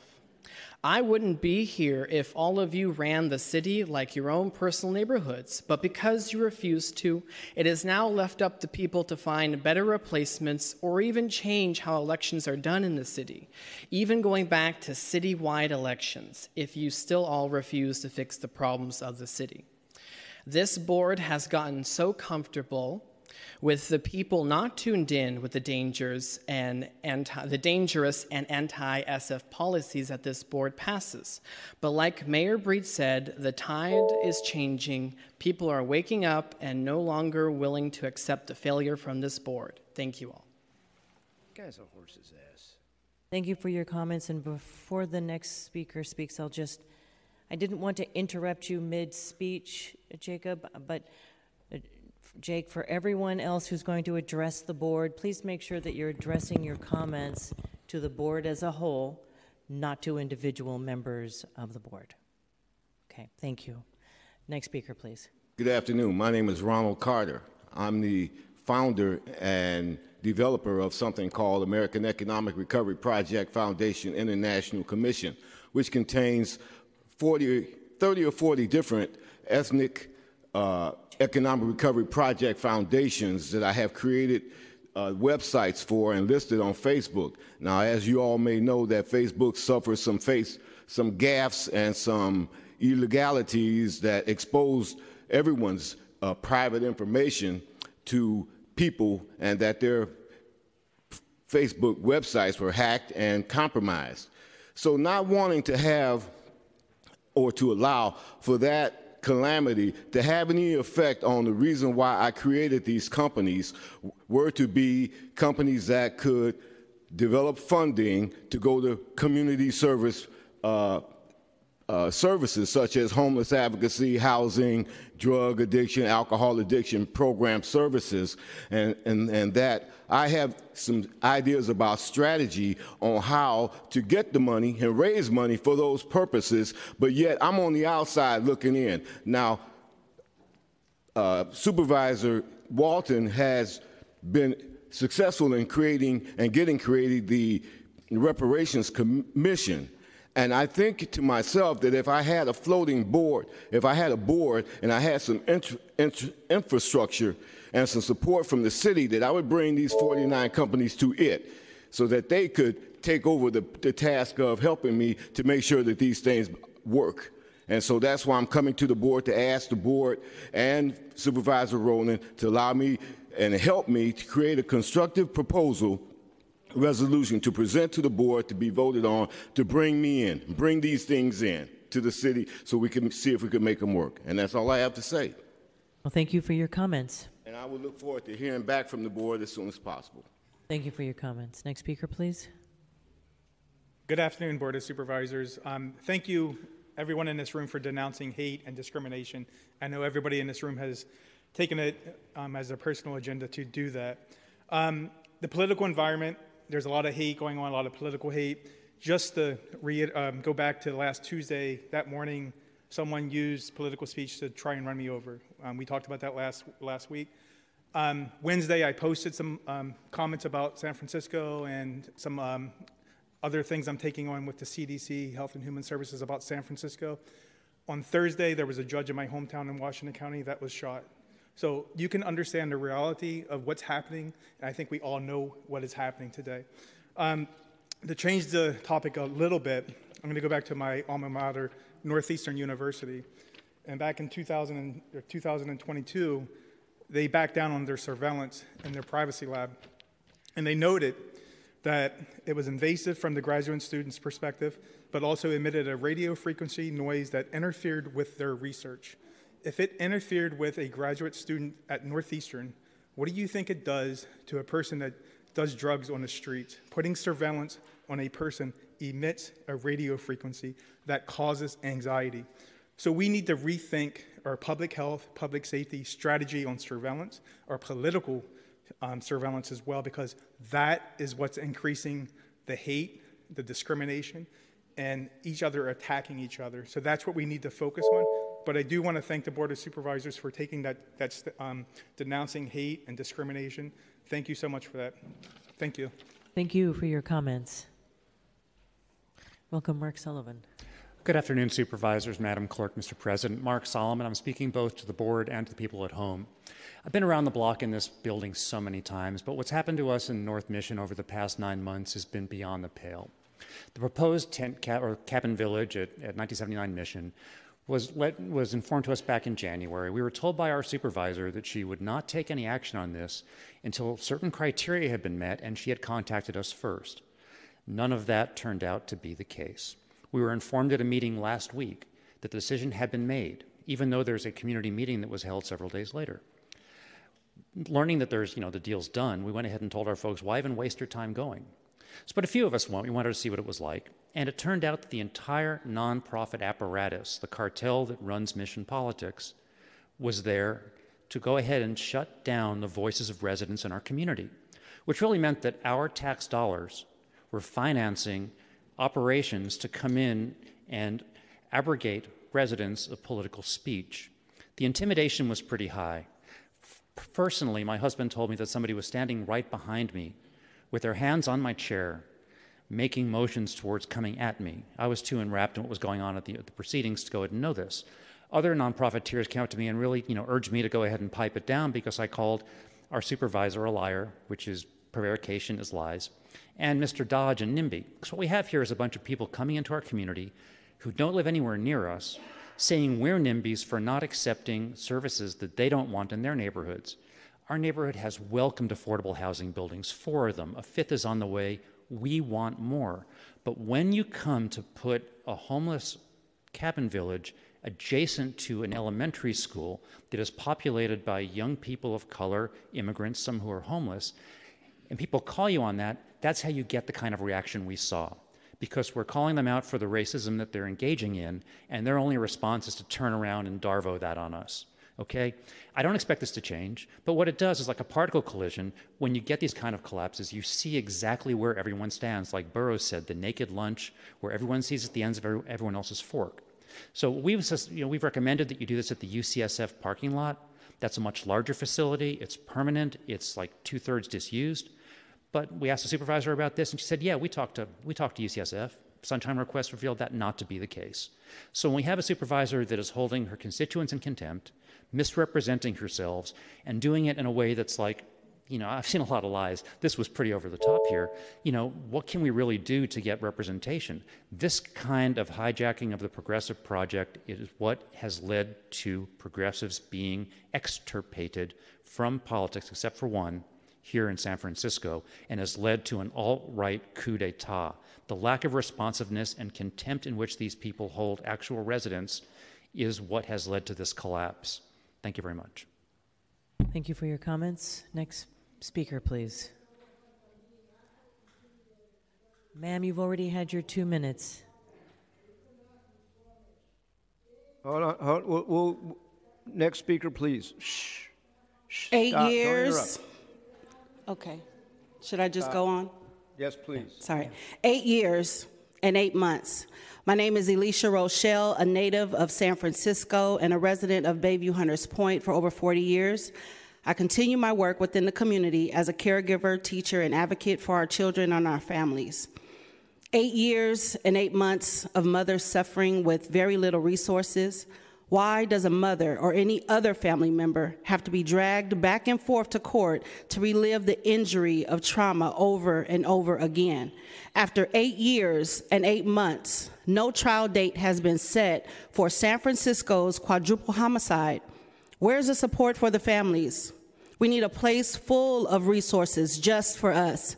I'm a sister of Yusef LaRon Campbell, who was murdered here in San Francisco, and I'm a witness of many who have walked down the road of losing a loved one to gun violence with little or no help outside of help with burial services. 8 years and 8 months. Where are the real resources for healing? 8 years and 8 months. Where is a place to go for comfort and meeting basic needs? 8 years and 8 months. Where is someone to talk to who actually understands? 8 years and 8 months. We, the families of murdered victims, need our city support. We need your support to see our hearts and to see our needs. 8 years and 8 months. We need a hub, a sanctuary for this pandemic of murders. For 8 years and 8 months, we, the families, have barely been making it. Supervisors, I urge you to please help us and support our request for a physical hub specifically shaped for mothers and their families, filled with mothers who understand. Thank you for your ear. Thank you for allowing your heart to feel, and thank you in advance for your support. I wrote this in 10 minutes as a prompt in a class environment. This was on my heart, and it came out just like this. Thank you for your comments. I just want to thank Alicia Rochelle, who's been standing by my side all of these years. She's very, very aware. She's been watching the pain and the suffrage that myself have been going through. 8 years and 8 months of still no trial date concerning the murder of my son, Yalani Chinya Marinde. I say to you, Shalom is in the Shemath of Yahweh our Elohim, who caused the universe and the earth to be, the ancient Hebrew creator, Hag HaShabuka. This is now the time of our Feast of the Tabernacle, because we are the true ancient Hebrews. It is wars going on all over this country, and there are those who are crying out, claiming for our identity of who we are as a nation of people. For it says in Scripture that we will make you not as a nation. I have come into the knowledge of who I am, and my position is to rise and stand and to show forth that the commonly called African American community, the Hebrews, the Israelites, are here. They are the nation of people that have been scattered all over the north, the south, and the east and the west. I find it interesting when it says chosen people and it says shalom. Shalom means peace. Why is it bombs being dropped on children? Why is it that homes is being scattered and lives are being destroyed in the name of a God that you say, a religious war? The time is now. Every one of us are being held accountable, and Judgment Day is here. The murder of my son, Prince Yalani Chinya Marinde, life would not be in vain. I rose to be the woman who I am. I'm chosen by my people to be their representative, and I have accepted this position. I will reign, and I will reign in justice, and I will reign of shalom, and I will reign of equality. I'm truly thankful for the Italian Cultural Month, for every culture should be acknowledged. But I find it interesting that the African... Thank you, Salah. Thank you, Salah Hakuya Chandler. Next speaker, please. My mic on. I support everything Salah's doing. That incident happened in my community years ago, 8 years in the Western Addition, and we haven't recovered from it yet. so many murders. But I'm here today to talk. My name is Ace on the case. Of course, you see in the reparation, I'm not here to talk about it. I want y'all to know I ain't letting it die down. I still want my 5, okay?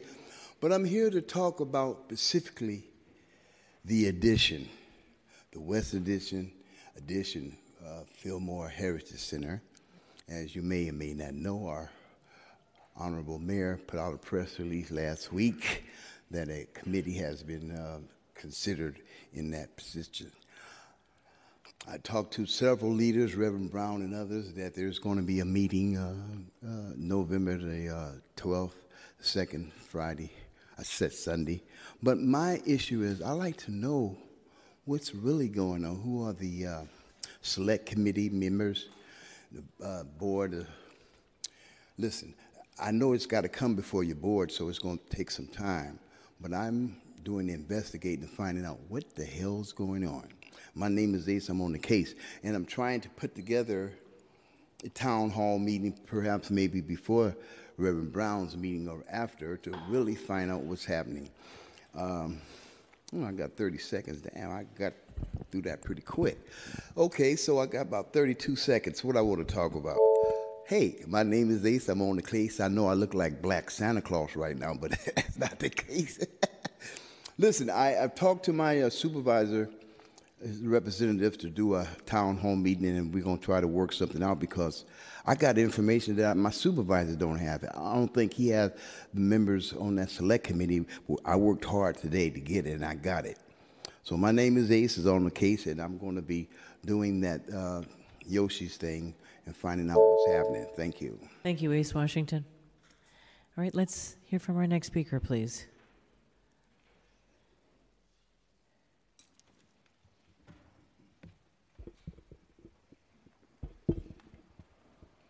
Thank you, Jocelyn. Hi, good afternoon, supervisors. My name is Brandon Lee, and I'm with the San Francisco Committee for Human Rights in the Philippines. I was born and raised in District 4 and lived there until I moved to the Philippines in 2010. Every Board of Supervisor meeting starts with a land acknowledgement that we are on unceded Ramaytush Ohlone land. If San Francisco is indeed sincere about land acknowledgement, then we would not be hosting APEC. APEC peddles false neoliberal solutions that has allowed foreign mining companies to exploit and profit 100% from the plundering of indigenous people's lands. Through the Philippine Mining Act of 1995, it has exacerbated climate crisis through its environmental destruction and displaced countless indigenous communities. When indigenous people protest, they are met with the full wrath of the state. Their communities are militarized, strafed with artillery fire and bombed. Indigenous rights activists are threatened, harassed, placed under surveillance, slapped with bogus charges, illegally arrested, abducted, tortured, and silenced. I am living proof of the consequence of political repression every day. I ask everyone here in this chamber, is this what San Francisco stands for? I ask the supervisors here to pass the resolution. Do not allow political repression on our soil, to stand with the people and allow us to protest front and center without fear to our lives. Stand with indigenous peoples, stand with the environment and climate justice. Thank you. Thank you, Brandon Lee, for your comments coming down today. Hi, my name is MB, and I work in the Excelsior of District 11 in San Francisco at the Filipino Community Center. I'm here to share why I'm concerned about our city's funding priorities to host APEC. The Filipino Community Center is dedicated to providing a safe space where Filipino families can access services, receive support, and build community. We serve Filipino migrant workers who are essential to the workforce of this city. APEC will impact all San Francisco residents and workers, especially low-wage migrant workers who work or live in the nearby areas where APEC will be hosted. APEC will make it difficult for workers to regularly commute to and from work Low-wage workers cannot afford any loss of income as it's already extremely difficult to afford living and working here in San Francisco. Loss of income for migrant workers means loss of income for their families here in San Francisco and also their families they are supporting in their home countries like the Philippines. The amount of policing and security of APEC will discourage workers from going to work as it threatens their safety, especially for undocumented service providers, caregivers, and other undocumented workers of all kinds of industries who will be too afraid to go to work during the week-long APEC leaders meeting. The city's lack of transparency of how APEC will specifically impact undocumented workers is a big concern for me. Workers will always be essential to the economic workforce of San Francisco, and our city needs to prioritize the needs of workers as well as their concerns. Workers and community-based organizations had to fight against the budget cuts the mayor proposed earlier this year. Community-based organizations in our most vulnerable communities in SF cannot afford another potential 3% budget cuts that the mayor is proposing mid-year next year. Funding for affordable housing, services for the unhoused, food security in all services, resources, and programs to support low-wage workers and protect their rights as workers needs to be the top priority and not APEC. I urgently call on the support of the Board of Supervisors to support the resolution, to urge the Mayor's office to prioritize the community, to provide linguistically appropriate real-time information and outreach about APEC, and to prioritize the $10 billion currently on reserve for the community instead of reserving it for APEC, and to prioritize all of the residents and neighborhoods impacted by APEC, including loss of income for workers. Thank you. Thank you for your comments. Next speaker, please. Just want to introduce Arturo Cosenza, who will be doing the interpretation. And Arturo, you can use that microphone there when you're ready. Okay. Welcome. Buenas tardes, mi nombre es Beatriz Almazán, vivo en el Distrito 10 y estoy aquí para apoyar en contra de la PED, que se le están dando los recursos que deberían ser para otros programas, como los bancos de alimentos, vivienda y demás. Le pido también que también apoyen a los negocios pequeños y viviendas de los que están al frente de lo que es el Moscone Center, que son afectados por este evento, y que todas las personas que vayan a este evento cuenten con la protección de los servicios. Disculpe, me equivoqué. Que toda la gente que vaya a este evento que tenga derecho a la libertad de expresión. Gracias. Gracias. The following is a side translation of the speaker's comment. Good afternoon, supervisors. My name is Beatriz Almazán. I live in District 10, and I am a member of TUWU, Trabajadores Unidos, Workers United. I'm here to stand against APEC because they are being given resources that should be guided to programs such as housing, the food bank, and I'm also here to protest that small businesses and housing are being affected by APEC, especially around the area of Moscone Center. I'm asking that the rights of the most vulnerable be protected, especially for the expression of their political views, and they be protected also with the Special Security Service. Thank you. Thank you. Gracias, señora. Next speaker, please.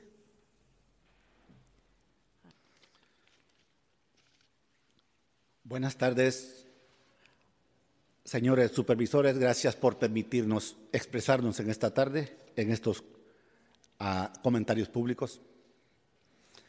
Mi nombre es Luis Mejía, soy del Distrito 9, trabajo acá en San Francisco. Actualmente tengo un trabajo temporal, pertenezco al Centro de Trabajadores TUBU. Para comenzar, yo le diría a nuestra señora alcaldesa, ¿por qué este dinero que se está reuniendo para recibir a este grupo que viene bajo las siglas de APEC no se distribuye en San Francisco a beneficio de las personas que aquí residimos? Tenemos, por ejemplo, un lugar en donde puede estar bien invertido, los cuales son nuestros bancos de comida. Esos alimentos han bajado. Y si la población come bien, tiene fuerzas para trabajar y para levantar la economía. Así también se necesitan más fondos para estampillas y especialmente para viviendas accesibles que se necesitan tanto en este lugar. Algo muy importante es que hasta hoy es poco o casi nada lo que sabemos de APEC. ¿Qué es APEC? ¿En qué nos beneficia? ¿Cuáles son los pros y los contras? Eso no lo sabemos. Y también creo que como ciudadanos de San Francisco tenemos derecho a esa información. ¿Han pensado alguna vez en los inconvenientes que APEC trae a los residentes de San Francisco?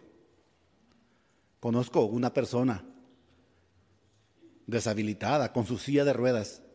Está preocupada porque la van a sacar de su lugar donde vive. Necesitamos. Gracias por sus comentarios. The following is a side translation of the speaker's comment along with some other additions. Good afternoon, supervisors. Thank you for letting us come here to express ourselves regarding the upcoming conference for APEC. My name is Luis Mejia, and I live in District 9. I'm also a part-time worker and a member of TUWU. I'm here to ask Mayor Breed, why is money being invested that could be going for services in the community in this for this conference? We need funds in programs like the food bank and food stamps and affordable housing. We also need to have transparent information regarding what APEC is. We don't really know what kind of effects it's going to have in our lives. We also ask you to respect our rights to protest and to express our opinion, just as well to protect the city's policy as a sanctuary city. Thank you. Thank you. Next speaker, please. Good afternoon, everybody. My name is Camilo Perez Bustillo. I'm here representing the No to APEC Coalition. I'm also the executive director of the National Lawyers Guild of the San Francisco Bay Area. I'm a human rights lawyer and professor of human rights. I live and work in District 9. Es un honor estar aquí con ustedes and with the human rights warriors that precede me and will follow. I'm speaking in support of the resolution that's being introduced and of our statement that has drawn 178 individual signatures and that of 24 organizations so far, because that will continue. And I have also copies of the resolution to share with you. I want to speak about the impact of APEC on human rights and the relationship between APEC and human rights.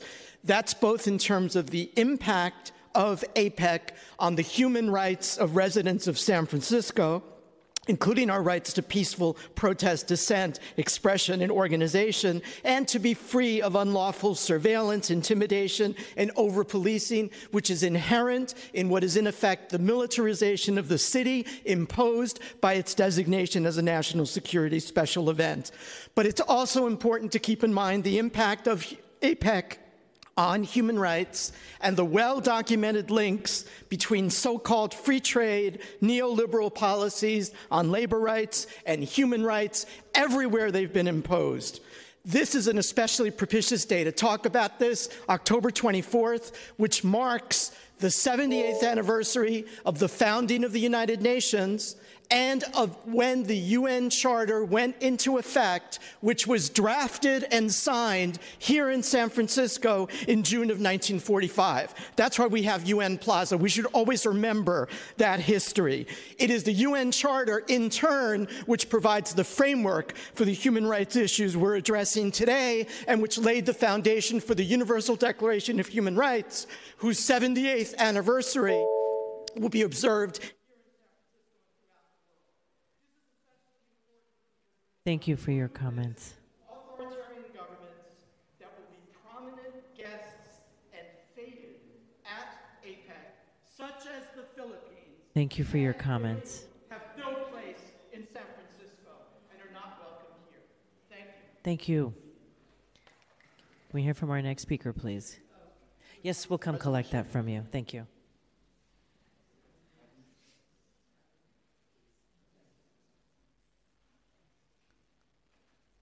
Thank you. All right, welcome. Thank you.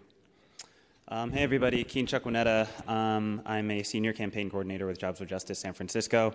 I'm here to talk about the impact of APEC on workers. I want to speak in support of the resolution.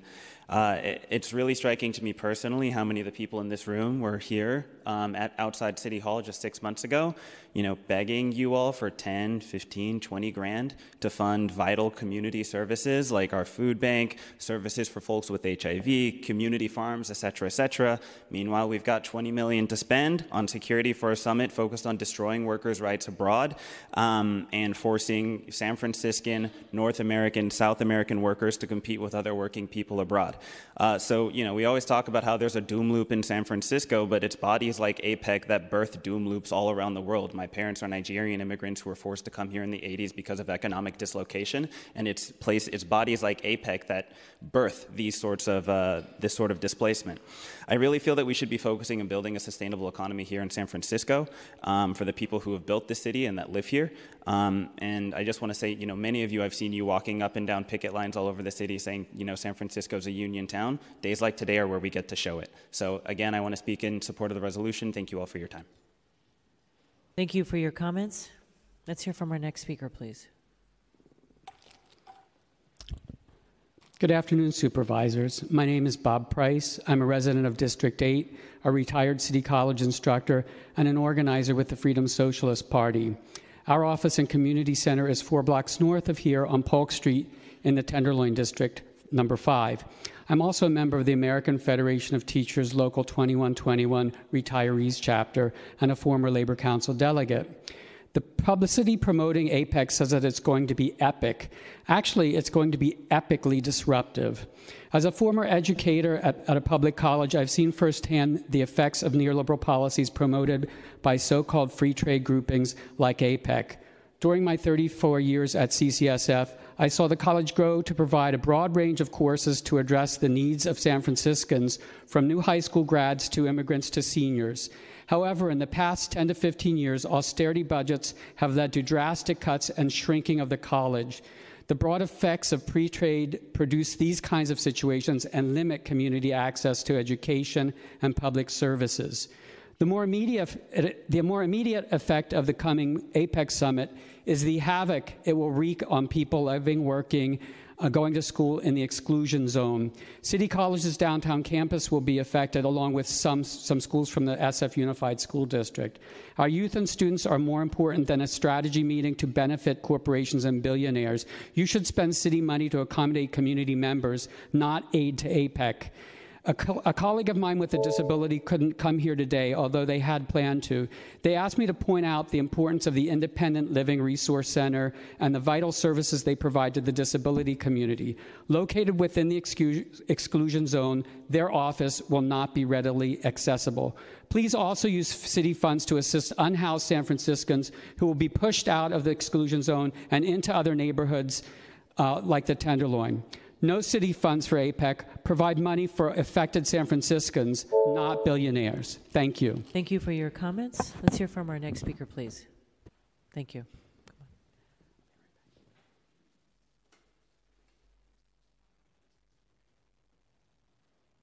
Hola, buenas tardes, supervisores. Mi nombre es Adriana Rendón. Estoy con Trabajadores Unidos, Workers United. Yo vivo en el Distrito 6, en Soma. Y estoy aquí apoyando esta resolución. Exijo que este fondo se vaya a nuestra comunidad que va a estar siendo afectada por esta cooperativa APEC. Mi pregunta es, ¿por qué apoyar a estas personas billonarias y no a su comunidad? Exijo se apoye estos negocios pequeños, a estas escuelas, trabajadores que van a estar siendo afectados por esta cooperativa. También exijo que proteja los derechos como ciudad santuario y también proteja nuestros derechos a la protesta y a nuestro uso de libre expresión. Muchas gracias. The following is a side translation of what the speaker just said. Good afternoon, supervisors. My name is Adriana Rendon. I live in District 6 in Soma. I am a member of TUWU, Trabajadores Unidos and Workers United. I am here in support of the resolution, and I demand that the funds be funneled to our community that is affected by APEC. Why are you supporting billionaires and not your community, I ask? I demand that you support small businesses, schools, and the workers that are affected by APEC. Just as well that I think that you should protect the rights that we have as a sanctuary city and our rights to protest and to free speech. Thank you. Thank you for your comments. Thank you, Arturo, for the interpretation. Next speaker. Antes que nada, buenas tardes, los supervisores. Mi nombre es Guadalupe Yam y igual forma soy también la parte de la agrupación de TUFU. Yo vivo en el área de Tenderloin.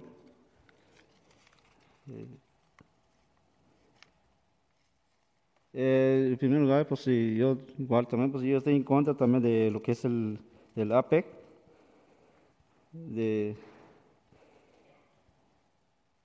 debería usar esos fondos para nuestra comunidad afectada por esta cooperativa de igual forma.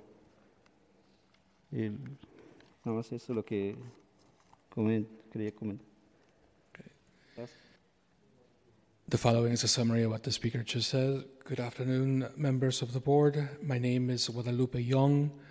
I am also a member of TUWU, and I live in the Tenderloin. I'm here to ask you to please prioritize the funds that are being allocated for APEC to our neighborhoods that are affected by APEC and also the small businesses. Thank you. Thank you, Arturo. Next speaker.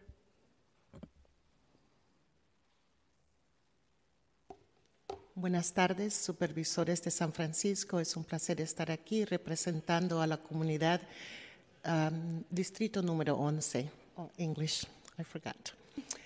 Good afternoon, supervisors of San Francisco. It's a pleasure to be here and to be able to speak for my community, which is Excelsior, District number 11. And I'm here to support, of course, the immigrants, number one, because they work from crosstown, come from the mission, come from all over to come to downtown, which is their main job. And they're scared if they're undocumented. They're afraid to be arrested. And this has been, I come here since I'm a little girl. I'm an immigrant. And I found that San Francisco has always been a sanctuary place. But I wonder if it's going to be respected on those days and these days that are coming. I just want to represent them, the elderly, to be protected, the immigrants, the elderly, that they will stay home, that they don't want to come out because of the event. You can be a millionaire, you can have all the money you want.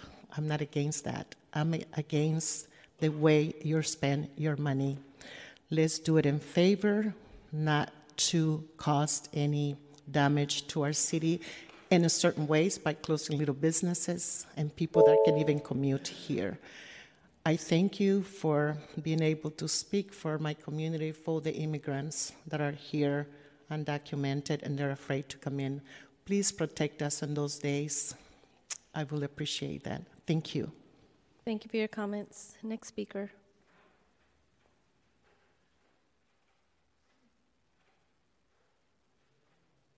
Buenas tardes, señores, damas y caballeros de la Junta de Supervisores.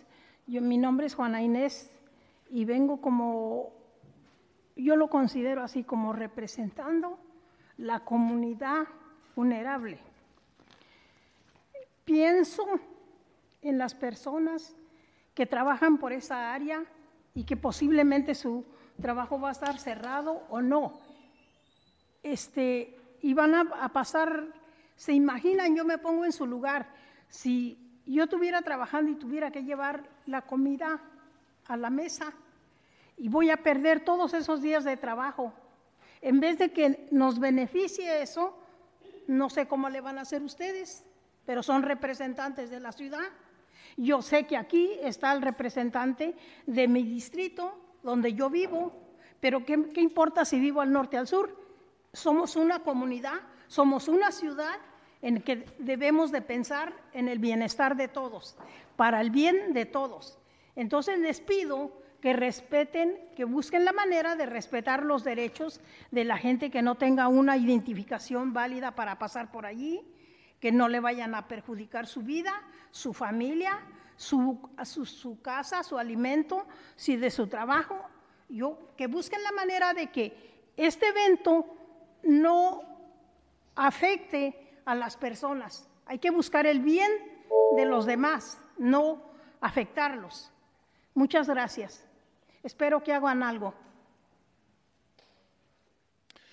The following is a summary of what the speaker just said. Good afternoon, ladies and gentlemen and members of the board. My name is Juana Inez. I'm here to represent vulnerable communities. I want you to think about the people that have to go to work, and when they show up, they don't know if their workplace is going to be open or closed, but they still have to put food on the table, but they don't know how they're going to do that. I'm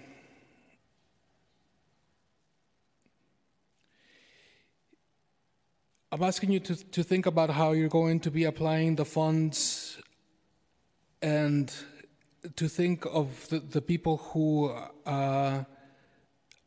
sorry, I'm trying to read my notes here. I want you to respect everyone that is also affected by this. There are people who do not have identifications and can't go through checkpoints. This is possibly a danger for them. What about their housing? What about food? When you make this decision, I want you to just please think about our community and not just yourselves. Thank you. Thank you, Arturo, for the interpretation. Next speaker. Good afternoon, supervisors. My name is Reina Teo. I live in District 10 and work in District 11 at Poder. Before I come to deliver this message, since it's the first time I haven't been limited to 1 minute, I would like to point out that what we're discussing today, all this money that goes to this APEC and making it as comfortable for the visit as possible, that money could very well be invested in interpretation for all of these meetings. It is super unfair. That was my mom, and she can't understand anything that you are saying, but she has to be happy and content with a summary of what she is saying to you. And these are your constituents. These are the people who live in San Francisco, who work in San Francisco. I can't tell you how much that would mean to them to be able to participate in a process that should include them because they live in San Francisco. And so I just wanted to start off with that. I'm here today to ask you to please support this resolution because I can't explain to you or in words what it looks like for our communities who have to go through these checkpoints to go to work, to go to school. There are families that are bracing themselves. These immigrant communities are bracing themselves to stay home for 7 days. And that looks really ugly. I think all of you went through the pandemic with us and know what that isolation looks like. And for some of these immigrant families, that's what every day looks like when they have this fear in them. And we are a sanctuary city. This ordinance is super imperative for you to uphold that during this week so that people can live their regular lives. This is not something they asked for. This is not something we asked for. We've been opposing it from day one. And I just want you to keep that in mind, that we have to keep this being San Francisco. Not the San Francisco we see on Instagram or Facebook or the commercials, but the real San Francisco that we love. There's a reason why all of you ran to support, to represent the city. Thank you for your comments. Apologies for cutting you off, but we are setting the timer for 2 minutes. Next speaker.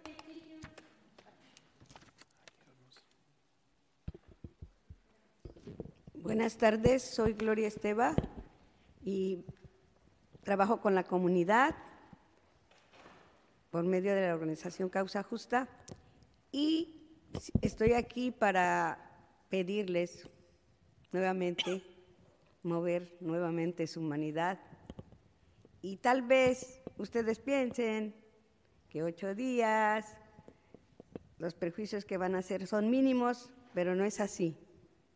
Nuestra comunidad vive al día y si no se implementan medidas para que no sean afectados, pues va a pasar lo de siempre, que la gente más pobre va a estar más pobre aún. Es importante que tomen en cuenta que la comunidad necesita de sus representantes y nosotros estamos observando si nos apoyan o, como decimos en el país, se hacen de la vista gorda y no les importa. Yo creo que es importante que se resuelva la propuesta de la supervisora Chang, la resolución, y que nos apoyen de esa manera. Ustedes pueden hacerlo, ¿por qué? Porque creo que como vienen de nuestros distritos y algunos han sido apoyados por esa comunidad tan pobre, es importante que ahora que necesitamos el apoyo, se note que están con nosotros. Y quizás se diga, ay, pues son 7 días para nuestra comunidad, es media quincena que no van a llegar a pagar la renta. Y va a haber más gente en las calles. Y también los exhorto a que no se afecte a la comunidad que está en la calle, porque también es nuestra comunidad. Y por eso hablé de humanidad. Porque Thank you for your comments.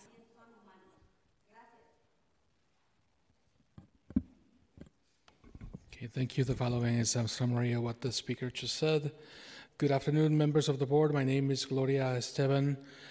I work in the community for just cause. I'm just here to ask you just for one day to be humane and to think of the day-to-day lives of the poor, people who have no measure whatsoever. The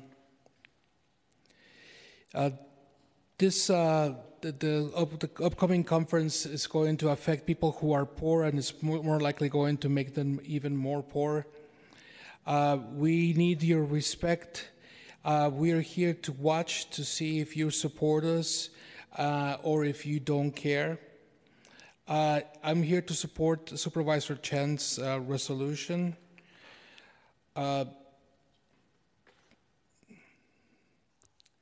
And I'm here also to ask you to support the poor. We need to know that you stand with us, and also to protect the people who are unhoused as well. Thank you. Thank you for your comments. Thank you, Arturo. Next speaker.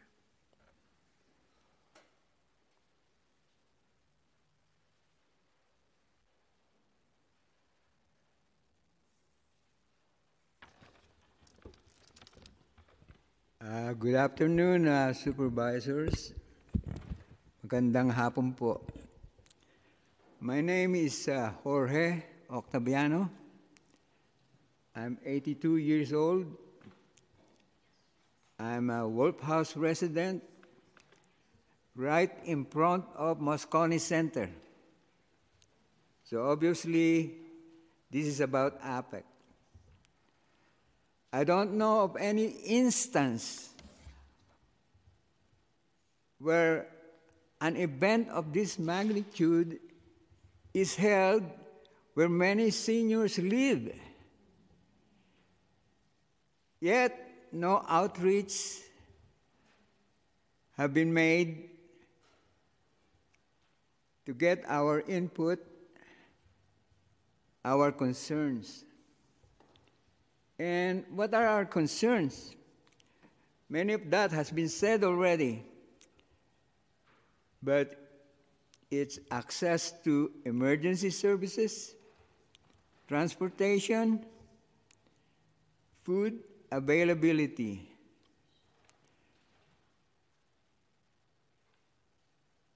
Maybe it's late in the game. Maybe this will not happen anymore. So we will just survive this event. I could be wrong. But my request is that whatever plans have been approved, to please provide us with written information about APEC restrictions on the exclusion zone. Example, are we supposed to carry a picture ID?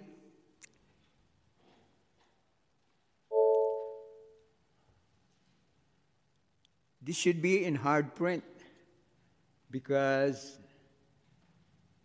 seniors are not computer literate. People just keep saying, oh, check the update on the internet. Many seniors don't even have any computers. That's all I have to say, and thank you very much. Thank you so much for your comments.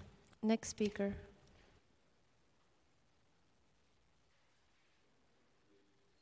Magandang hapon po sa inyong lahat.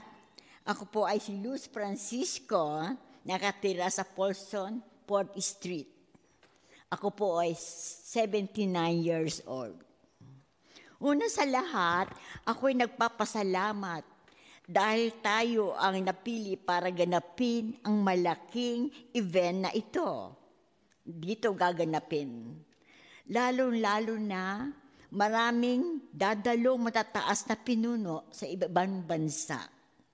Ako'y nagagala na dito gaganapin pagdadausan ng Apex dito sa San Francisco. Na ang Francisco City ay isang pinakamagandang lungsod dito sa ating bansa. Kaya lang po sa isang katulad kong senior na maraming nararamdaman. Ako po ay maraming schedule na pinupuntahan sa mga activity, na mga senior activity.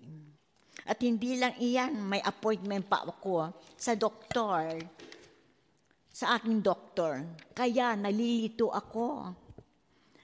Talaga hindi ako makalabas sa aking sa bahay. Meron ba kayong maibibigay na paraan para ako ay makalabas at makakabalik ako sa aking bahay na hindi dadaanan ng checkpoint? Mabibigyan ba ninyo ng solusyon ng aking nihayag? Ako isang ligtas na anumang oras ako makakakalabas para pumunta sa aking pang-araw-araw na gagawin. At gayon din po, sinusuportahan ko po ang resolution ni Supervisor Connie Chan. Marami pong salamat. God bless you all. Love you. Salamat po. The following is a slight translation of what she said. Good afternoon. I am Luz Francisco. I'm living in 4th and Folsom Street. First of all, I am thankful that we were chosen to host this big event. And because of this, a lot of leaders from high positions are coming from different countries. I'm happy that APEC will be held here in San Francisco, the most beautiful city. However, for a senior like me, I have so many ailments. I have many schedules where I go to, and other senior activities. And not only that, I have an appointment with my doctor. That's why I'm confused if I will be able to go out of my house. Do you have a way so that you can give to me that I can go out and come back to my house without going to the checkpoints? Would I be given a solution for what I have just said to you? Will I be safe anytime I go out to go to my daily activities? I support the resolution of Supervisor Connie Chan. Thank you. Thank you very much for the interpretation. Next speaker.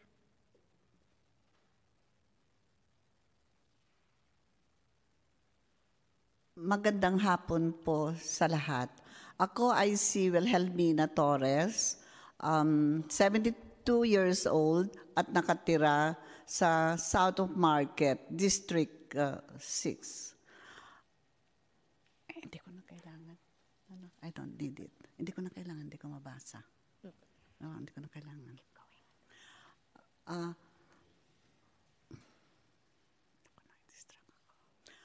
Nung narinig ko about APEC, ako po ay nag-alala kasi marami akong sakit. So marami din ako mga doctor's appointment.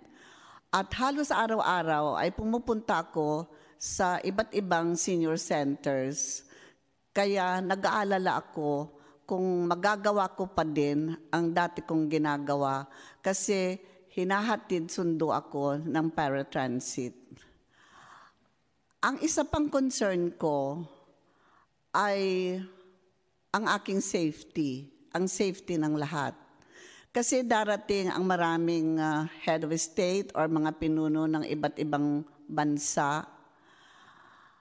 So ang concern ko ay kung safe tayo sa ating mga kaaway like terrorist or mga suicide bomber.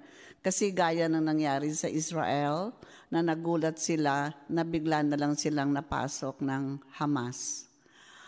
At ako din ay sumusuporta sa resolution ni Supervisor Chan. Thank you.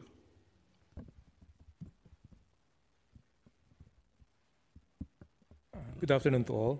I am Wilhelmina Torres, 72 years old, and living in Howard and 4th Street at South of Market, District 6.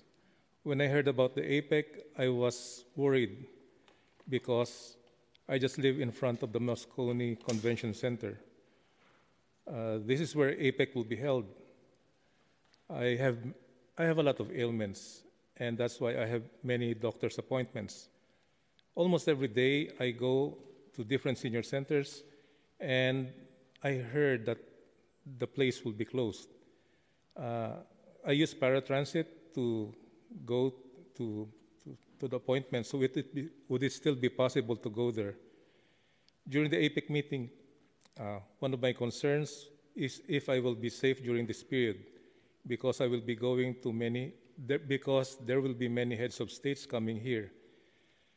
And because of what happened to Ukraine and Israel, I'm frightened that it may happen here in America, especially in San Francisco. That's why I would like to leave this question to you.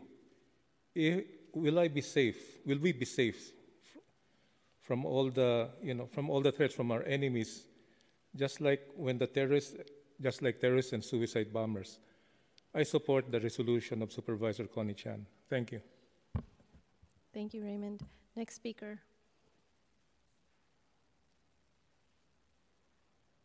Good afternoon, everyone. I'm Angie Bagares, a 77-year senior, a resident of 380 Clementina Street, which is on 5th Street, and also just a block away from the Moscone Center, which is in the 4th Street, where many senior residences are located.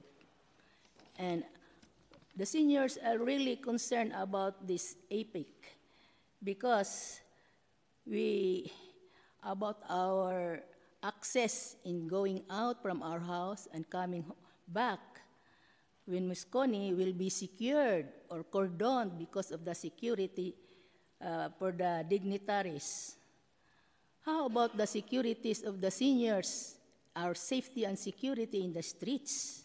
Are we also protected?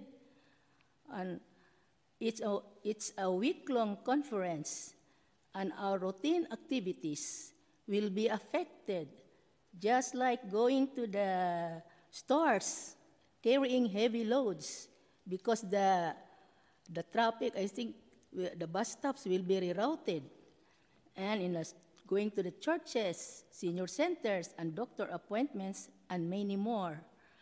And transportation will be rerouted, and you have a long way to walk to the bus stop. And we don't even know what bus to take, which is the bus stop for our bus. And also, thank you for giving the seniors the chance to express their concern. And I urge the Board of Supervisors to support Connie Chang's resolution to protect the seniors and residences and my community concerned during the EPIC. Thank you very much. Thank you for your comments. Next speaker.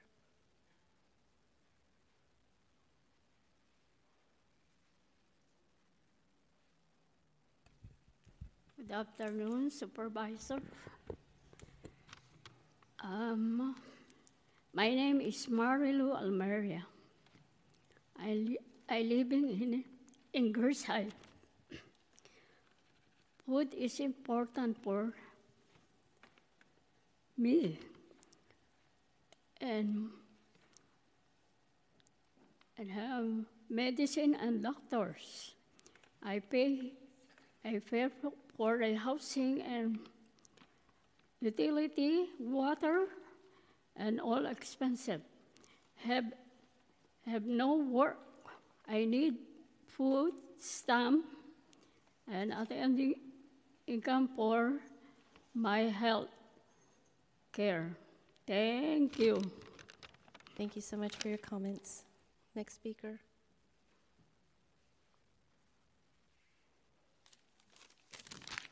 Hi, good afternoon, Supervisor. I hope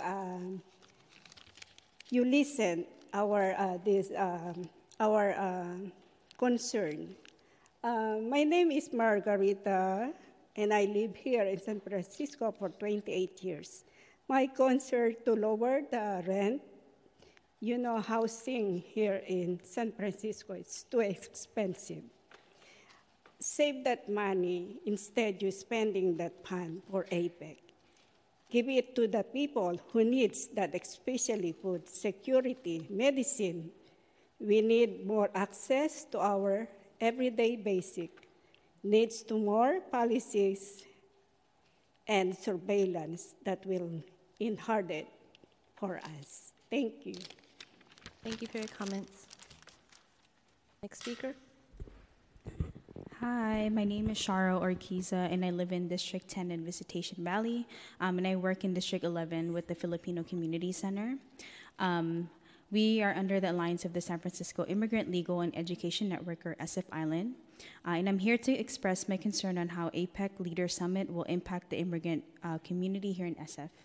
And also trying to echo what all of the seniors and also the immigrant workers have shared with you all so far.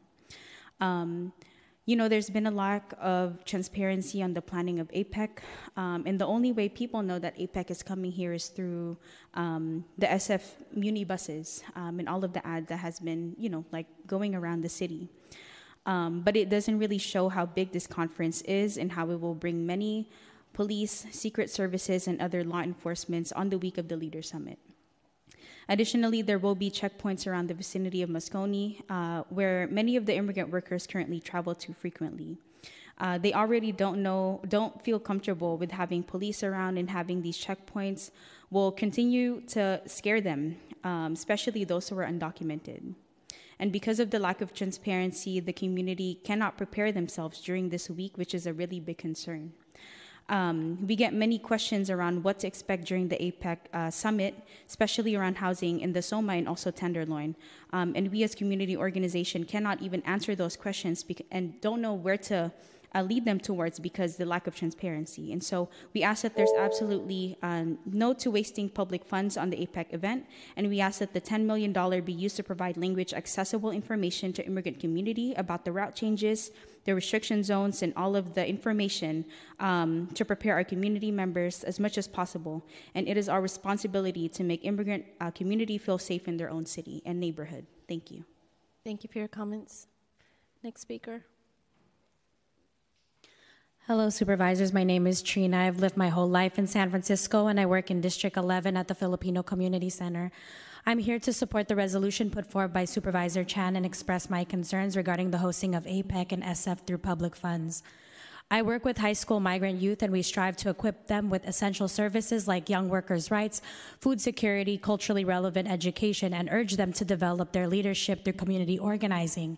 In anticipation for November, APEC aggressively prided itself as a venue where the voices of the future, aka the youth, can ensure a balanced, sustainable, and inclusive future through science, innovation, and technology. What concerns me as a supporter of the youth is that APEC's vision and the lens they're going to actualize it is fundamentally at the expense of working class youth and their rights and well-being, who will be exploited, access to education stunted, and ultimately will cause negative ripple effects regarding continued forced migration, access to secure jobs, and adequate working conditions. Undocumented migrant youth, homeless youth are frightened by risk of militarized policing, surveillance, and street sweeps throughout San Francisco.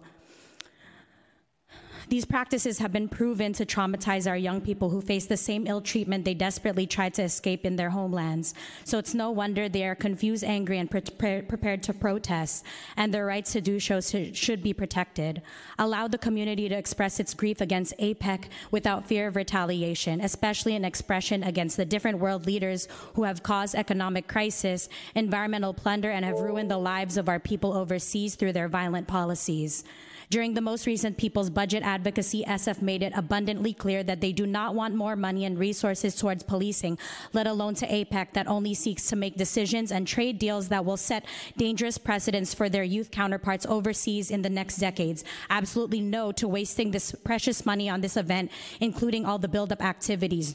No. Instead, shift our attention to the release of funds on housing, food security, and real community-based solutions our youth desperately need. Thank you.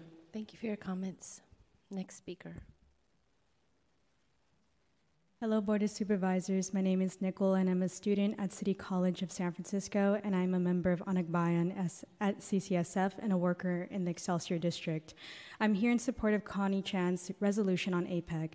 CCSF has faced budget cuts and a lack of wage increases of faculty in the past couple of years, despite facing inflations and the cost of living on the rise. While CCSF is threatened to be downsized, we see $10 million in reserve trying to be allocated to APEC, where heads of state such as President Bongbong Marcos himself is being invited. It is disappointing to hear our mayor welcomes his fascist president who's committed extrajudicial killings, arrests, and surveillance on workers, students, and poor people. APEC's only aim is to further sell out their people and harm natural resources and indigenous people. In the guise of neoliberal policies to uplift women in STEM or free trade agreements, it really means to advance technology used to surveil and target activists in the Philippines and further exploit workers' rights. I urge you to reallocate this $10 million to community services and paying workers livable wages to make City College run efficiently, and that you protect our rights to protest leading up to APEC. People over profit, no to APEC. Thank you for your comments. Next speaker. Hello, my name is Susu Sharif Statia. I'm a proud Palestinian, indigenous to what we see today. And I have also have the pleasure to work with the Filipino Community Center, and I'm a student at USF. In the last couple weeks, I personally witnessed the horrific sight of SFPD forcibly removing houseless people off the street. I've seen the displacement of folks happen all around the world now. The horrific attacks on Gaza, the West Bank, and occupied parts of the illegitimate state we know, Israel. This is not only an issue that affects citizens and businesses in the city, but all around the world. I see what you prioritize here. You have a decision to make. Are you going to continue to let profit be over people, or are you going to protect your people? Let this money be used for good, to get folks rehabilitated, to get them in an environment where they don't have to fear for their life, where they don't have to worry about where their next meal is going to go. I'll leave you with the decision. Are you going to put people first, or will you continue to let billionaires pull your strings? Don't forget that the power is with the people, and we will prevail. Allah says the best form of jihad is using your voice. We will find a way to prevail because I come from the people who use the rubble of their demolished houses to fight back. Zionists, Israelis, we see, and America, who has aided the terrorist attacks all over Palestine. We see you aiding these billionaires and start putting that money to the community. I come with folks that work tirelessly to take care of members of their communities that don't have the ability, the privilege to focus on living, but just... Thank you for your comments. They are doing the work, I believe this microphone. They are doing that work that should have been done by the board and this mayor. Thank you for your comments. Who is pulling their strings. Black liberation is entwined with Palestinian liberation. Speaker's time is concluded. Next speaker. Thank you for your comments. Can we hear from our next speaker, please?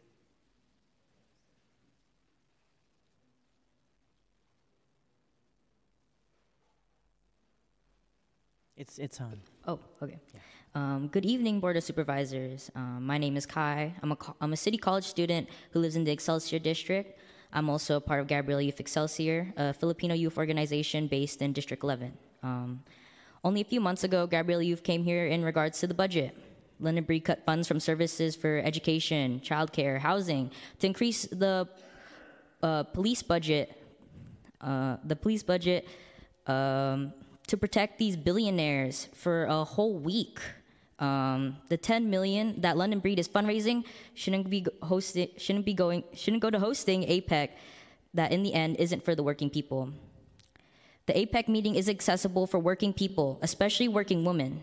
The choice made by these billionaires could affect overseas workplaces and push for more people, especially women like nurses, to leave their homes and forced to learn how to survive somewhere else while supporting their families back home. We deserve the right to speak about the struggles of our people, and the fears we have about how APEC will affect our families here and back in our homelands. Thank you. Thank you for your comments. Next speaker, please. Hello, Board of Supervisors. My name is Christine, and today I'll be reading a letter from Kristen Briantes, who's the co-owner of Syrup Shop, whose headquarters is based in District 6, and whose operations will be severely impacted by the APEC Summit. From Kristen, today our team is writing to wholeheartedly endorse Connie Chan's resolution to provide vital support to our small businesses during the summit. Our small businesses have been through trials in recent times that many say are at an intensity and pace that is impossible to process at human speed. The pandemic inflicted economic blows that many are still struggling to recover from. The resilient small businesses have demonstrated the adaptability they showcased and the generosity they provided despite this loss is nothing short of remarkable. There's a reason why small businesses have stuck it out to care for their teams, unlike bigger enterprises who have left. Small businesses truly care for their city and defend the city from all the criticism and doom loop headlines. Yet these businesses are confronted with a multifaceted crisis, and this one self-inflicted by our beloved city, and are just being told to make the most of it. As we prepare for the APEC Summit, which is less than 3 weeks away and with no clarity, we must acknowledge the disruption that it will bring that threatens to tip the balance for these small businesses. The additional strain of road closures, security measures, and limited access will only exacerbate the already fragile financial situation that many of them find themselves in. As we have checked in with other small businesses, it's the difference between survival and bankruptcy. What troubles us is the incongruity of the allocation of resources. It's challenging to witness vast sums poured into a temporary event that caters to visitors with a level of care and a priority that our small businesses and local residents have not received. The same level of urgency and prioritization is not extended to our local business owners and citizens who remain committed to San Francisco throughout the years, and especially have done the most to defend and nurture our city. Great. Thank you for your comments. Next speaker, please.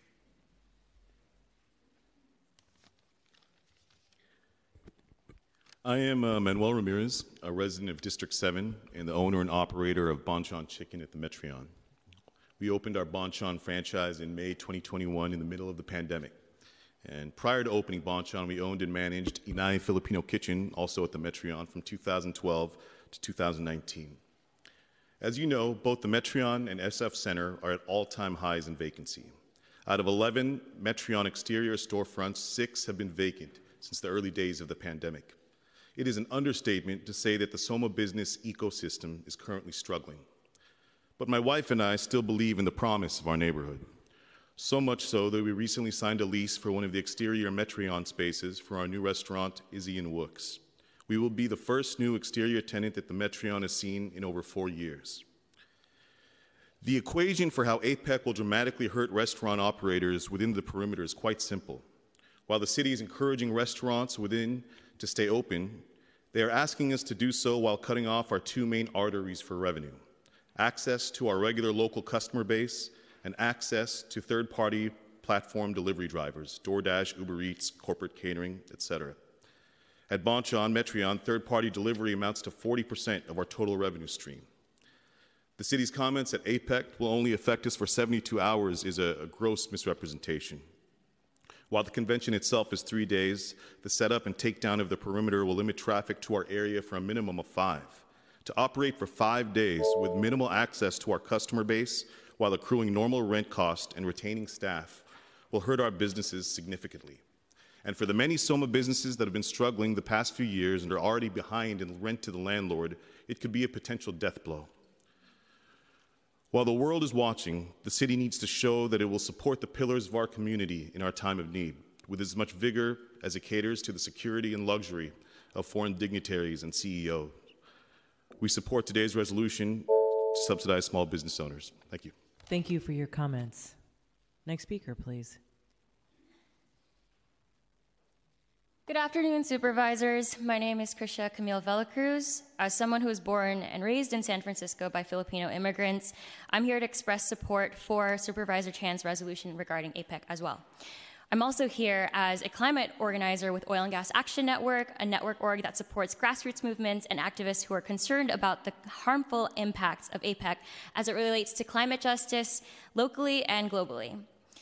While CEOs representing the fossil fuel industry, weapons, manufacturing, security tech, big tech, you name it, are going to be converging here with world leaders, our freedom to move around the city, as you've heard today, has been directly impeded by the international conference that plans to negotiate agreements on trade, which really just exists as a way to consolidate power within big businesses, take away power from the community, and effectively turn vulnerable countries into servants of large corporations. Trade agreements have done and continue to do harmful things like preventing pay raises for workers, overruling their local and environmental regulations, and their ability to transition away from polluting industries like fossil fuels. Similar to what NAFTA did in the 90s, which my generation will be dealing with for the rest of our lives, the Indo-Pacific Economic Framework, known as IPEF,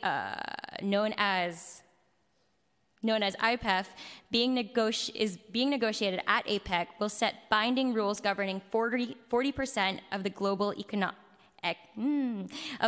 economy, and subsequently will have major impacts on climate policy, worker rights, and more for decades to come. Past trade deals have almost as always been horrible for workers and for communities and for the planet. What's more is that it is textbook greenwashing to promote a sustainable future for all when under all this glitter and gold, big oil and other extractive industries have been granted special powers within trade agreements to attack developing nation sovereignty and the environmental movement's climate victories. Chevron, Exxon, Citibank, Google, and all others are major sponsors and invited to APEC for a reason. My hometown and heart of San Francisco, in Thank you for your comments.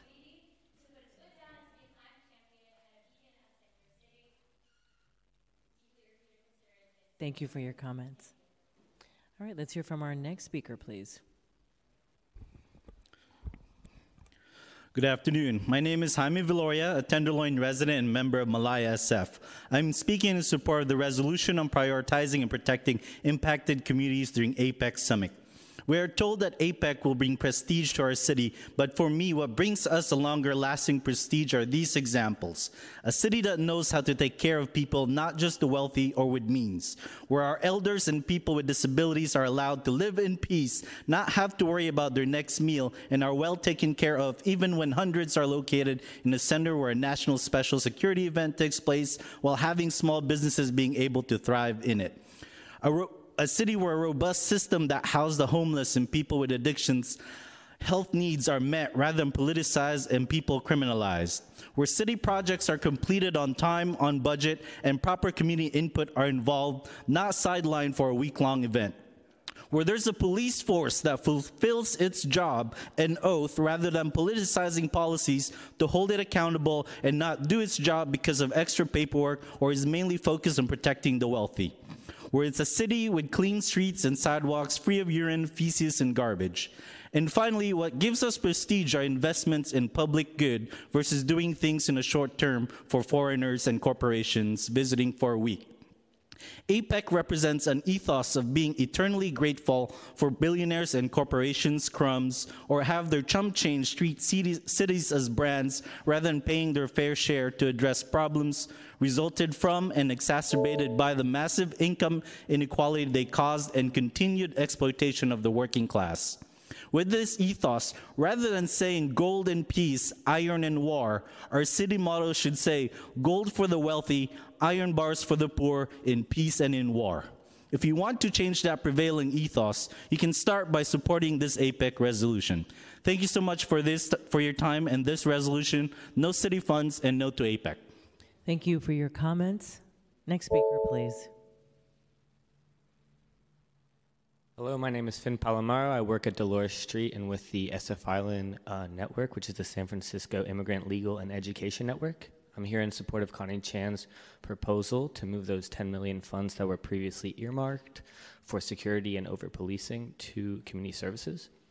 The network that I work with includes 12 different organizations that work directly with community services and education, as well as direct legal services, and I can tell you that every single one of them tells me that they're at capacity.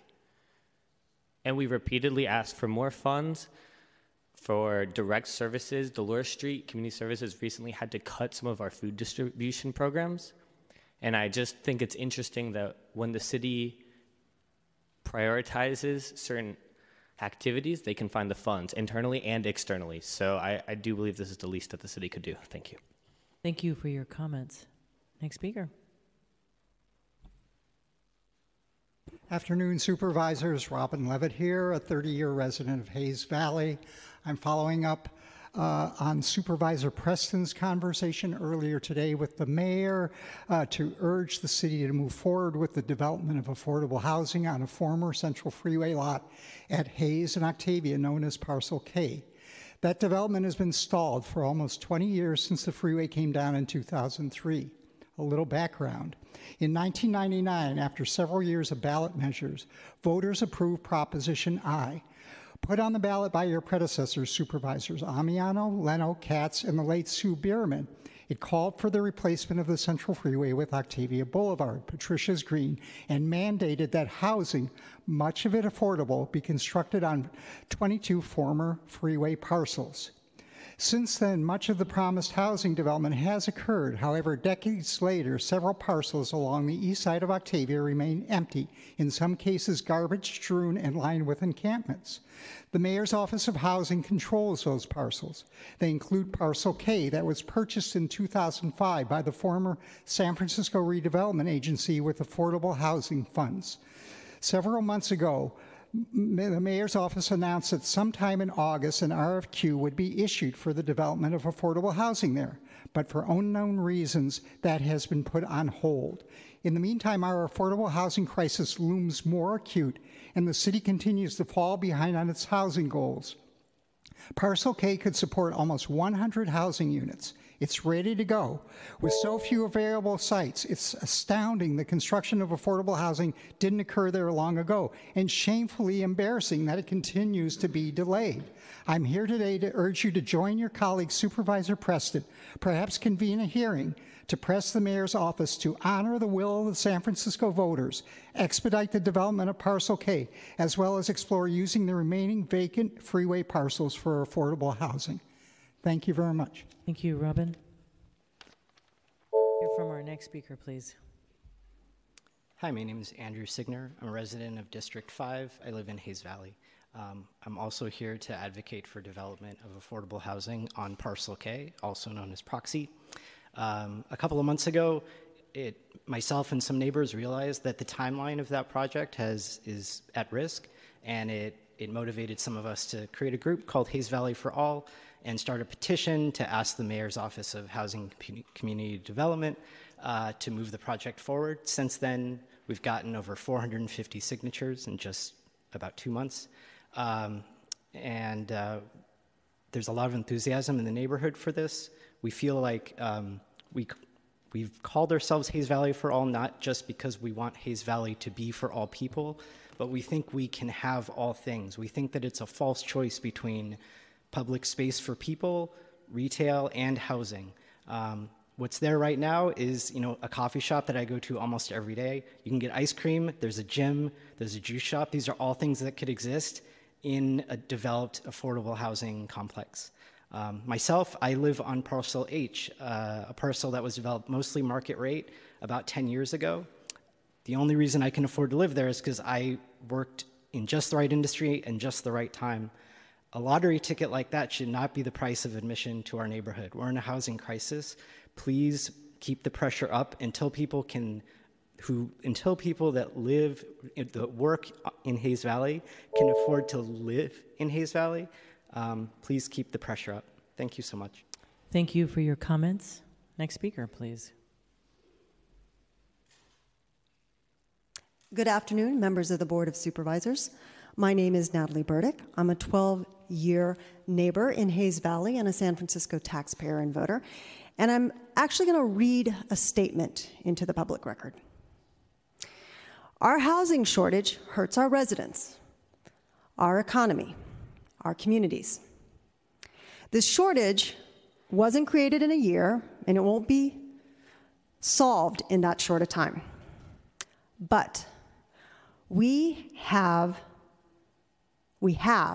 to act with a sense of urgency, to make fundamental changes to meet our ambitious housing goals to allow for 82,000 new homes to be built in the next 8 years. To be fair, that is not my statement. Those are not my words.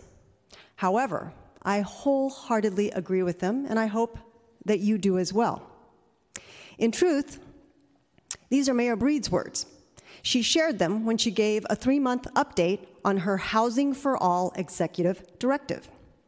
Yet, despite this directive, as we've heard, there's a site that was already owned by the city. There's a site that was already approved for affordable housing, going back as far as 1999. And this site, despite that, has no timeline for building up to 100 affordable housing units and adding more much-needed public open space. The Mayor's Office of Housing and Community Development missed a deadline to act with urgency. It was a deadline they themselves set in August, but today we have no idea when or if they will start that RFQ process. When Mayor Breed issued her Housing for All executive director, she challenged all city departments with the responsibility for achieving the goals of the San Francisco housing element. As a Hayes Valley resident, along with 450 of my neighbors, I'm here simply to urge the city to do what the mayor has already directed the city. Thank you. Thank you for your comments. Next speaker, please. And before you begin, I'll just say if there's anyone else in the chamber who'd like to provide a public comment this afternoon, please line up on your right-hand side. Great. Welcome. Thank you. Thank you. Good afternoon, supervisors. I am Anna Yee. I'm the CEO of Todco. We have a number of affordable housing buildings in the impact zone. We have 800 residents within a block of Moscone. I work for these residents. They're seniors. They're all over 60. Most of them are over 80. They're very worried right now. What I can tell you is the information that's been pumped out there's a lot of it, but some of it's inconsistent. We need some really simple answers to some basic questions, but we haven't been able to access anyone. The Secret Service found us to ask us if they can borrow our rooftop at 4th and Howard for security. That's not a first-time thing. We've done that before. But they haven't found us yet to talk about the plan for APEC and what it means for the seniors. We have really simple questions like, when you say pedestrian checkpoint, is it ID checkpoint or just a bag check? I've heard both. For the vehicle checkpoint, I've heard it's a no-go zone, no vehicles allowed. I've heard the opposite. Well, if you work in the area, you can go through to your address. I don't know which it is. I don't know what to tell our seniors or my staff. It's not too late to plan. We have what we think is a very workable plan to keep our seniors who are getting picked up for medical appointments and whatnot off of Howard Street, but it's contingent upon them being able to access through 5th Street. Right now, it looks like it's doable, but I don't know what genius is going to change the plan and make it not possible for us. But it's important for Secret Service to hear, what these key access points are. We don't have a point of contact. That's really important. It's not too late for planning. We are here to work with you. We need to do a lot of problem solving. We need one point of contact during APEC for when problems come up and how we resolve them. Also, I did a Google. Every single year of APEC, there's unrest. I would love a plan for when our seniors... Thank you for your comments. All right. Next speaker, please.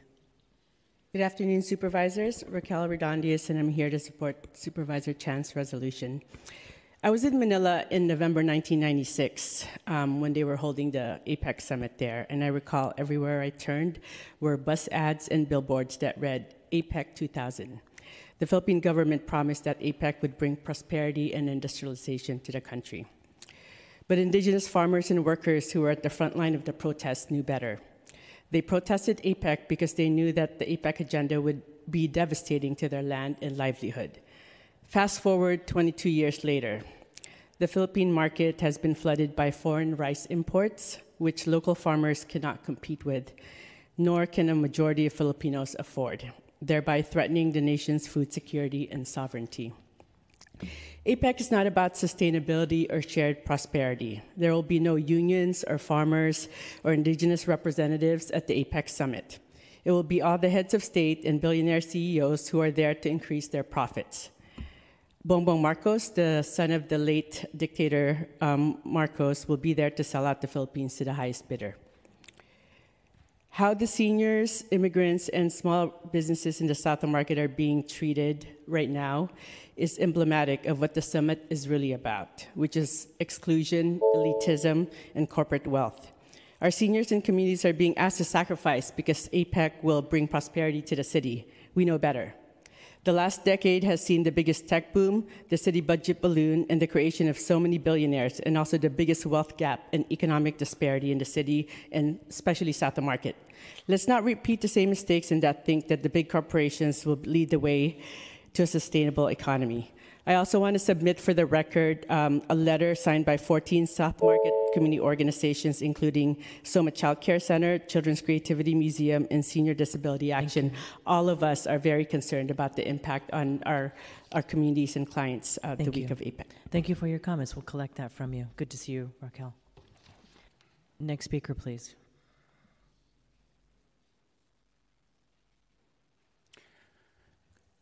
Good afternoon, Supervisors. My name is Steve Leeds, a resident of District 7 and a member of the Westside Tenants Association.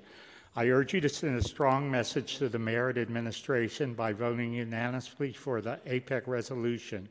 APEC will impact the whole city and most of all, those residents and small businesses in Soma, Chinatown, the Tenderloin, and other neighborhoods, which includes some of our most vulnerable residents. It will be disruptive to seniors, the disabled, and working people getting to their jobs. Supervisors, How many events have you heard of this type that ultimately benefit their location? How many? Not Super Bowls, not Olympics, not other large-scale events. These type of events leave communities cleaning up the mess in a long recovery period. During APEC, multinationals, billionaires, and heads of state will meet and develop and implement trade policies that harm people throughout the world. Those policies are the same as harmful trade policies of the past, such as the TPP, similar to NAFTA, which benefit the wealthiest corporations, deny workers their rights, and erase environmental protections. These neoliberal policies will promote deeper inequality, which we see right here in San Francisco and the U.S., and especially in the countries of the global South.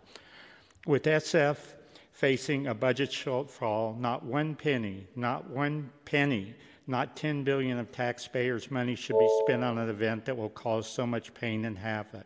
The money should go for alleviating the pain that residents and small businesses face because of APEC. San Francisco has a history of promoting human rights, birth of the UN, promoting workers' rights, and protecting our immigrant community as a sanctuary city. We as residents have a right to protest APEC and express our opinions without intimidation and over-policing. Again, I strongly urge you to unanimously support this resolution. APEC won't... Thank you for your comments. Thank you for your comments. Any other speakers in the public chamber who'd like to address the board? All right, Mr. President. Public comment is now closed. Madam Clerk, could you please read the adoption without committee reference calendar? Yes, items 28 through 37 were introduced for adoption without committee reference. A unanimous vote is required for adoption of resolutions on first reading today. Alternately, one member may request a resolution on first reading to go to committee. Supervisor Chan. Item 28. Supervisor Dorsey. On the balance of the calendar, items 30 through 37, we can take those same house, same call. Mr. President, Mr. President. What? That was a 10-1 vote. Oh, you're right. The last one was a 10-1 vote. Roll call, please. On items 30 through 37, Supervisor Ronan. Ronan, aye. Supervisor Safai. Safai, aye. Supervisor Stephanie. Stephanie, aye. Supervisor Walton.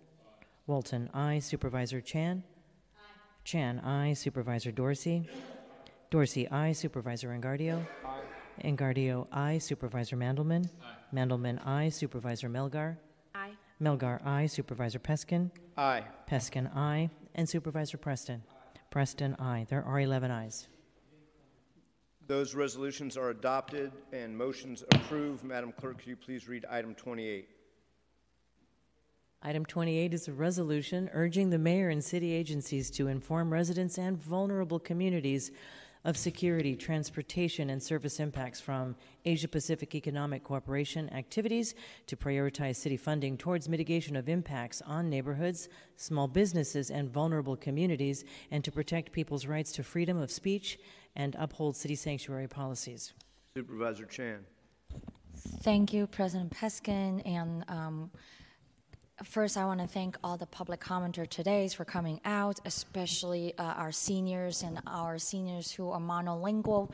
I know it's not an easy track for them to come out here into City Hall and make public comment in person. So for that, I'm very grateful and want to express my gratitude for them to come out and spoke. And colleagues, I think that we heard from folks that are laborers, workers. We really heard from many different people. That's also including, you see the letter of support from many different chambers of commerce that representing small business owners of color in San Francisco. And then we also have heard from activists as well as our seniors and also our young people.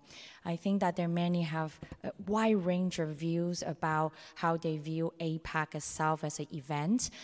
Some express that they support the event itself. Some actually do not and do not wish to be here, have it to be here, but also understand the fact that when it is, that gives them the opportunity to protest.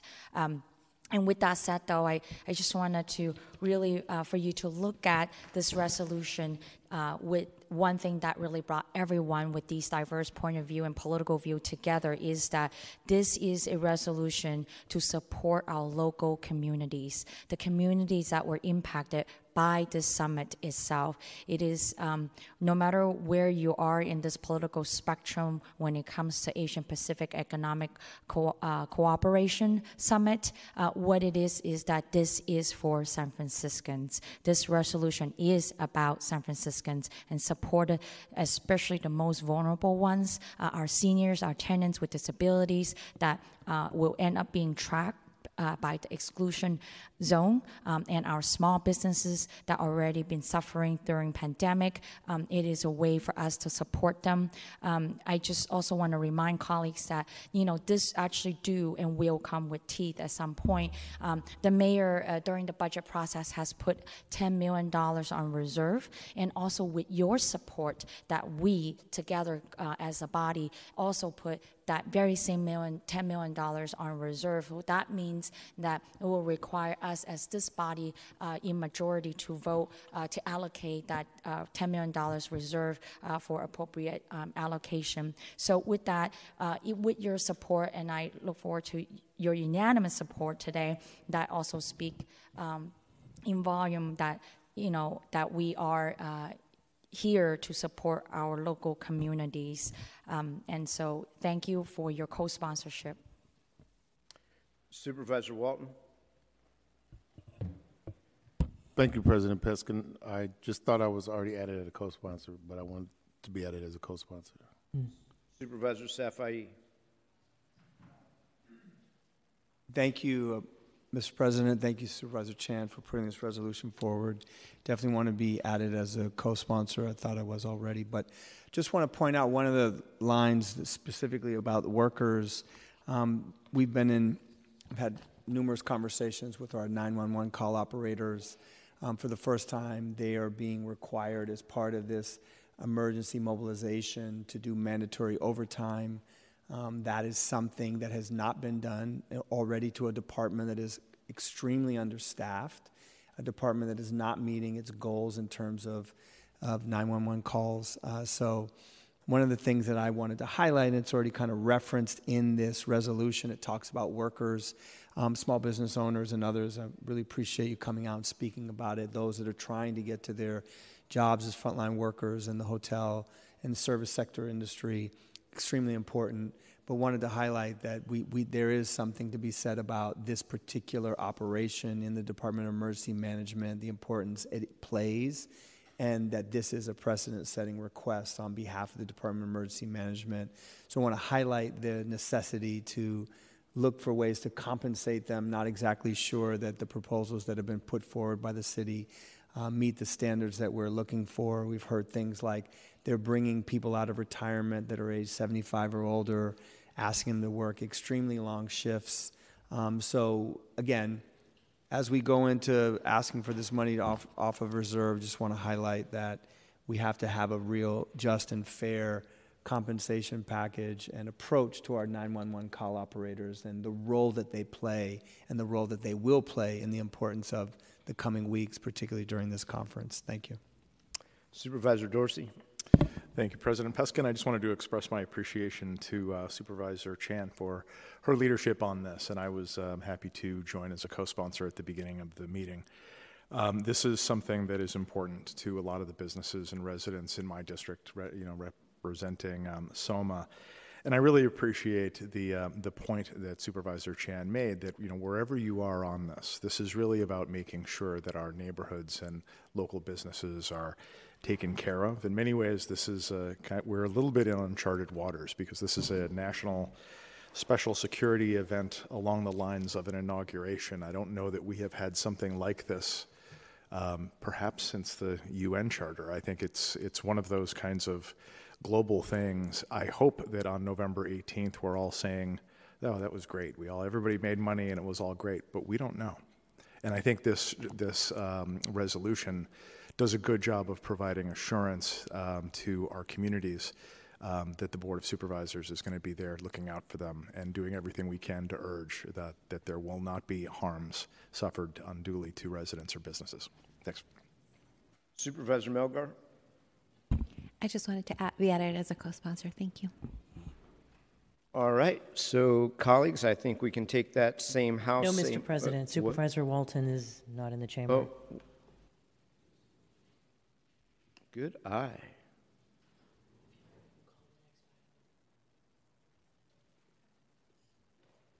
Same House, same call. The resolution is adopted. Madam Clerk, could you please read item 29? Item 29, resolution to express support for the Soma Pilipinas Gateway design and gateway construction at the intersection of Folsom and Russ Streets, and to urge the San Francisco Arts Commission and the Department of Public Works to work closely with the Planning Department and the Soma Pilipinas to build and own the gateway. Supervisor Dorsey. Thank you, President Peskin. Colleagues, this was the resolution I announced at roll call last week, and after receiving further input from community stakeholders, I'd like to ask that this resolution be sent to committee for further discussion and public input with possible amendments to come. It's my understanding no motion is necessary, but I really just want to express my appreciation to everyone's forbearance for a cultural icon that will celebrate our Filipino community and the rich cultural heritage of the South of Market neighborhood. Thanks. Supervisor Safai, your name is on the roster. Do you want to Please be called add me on? as a co-sponsor. Supervisor Safai shall be added as a co-sponsor to item 29, which shall be sent to committee. Madam Clerk, would you please read the in memoria? Mr. President, I have no items to report. Wow. We are adjourned.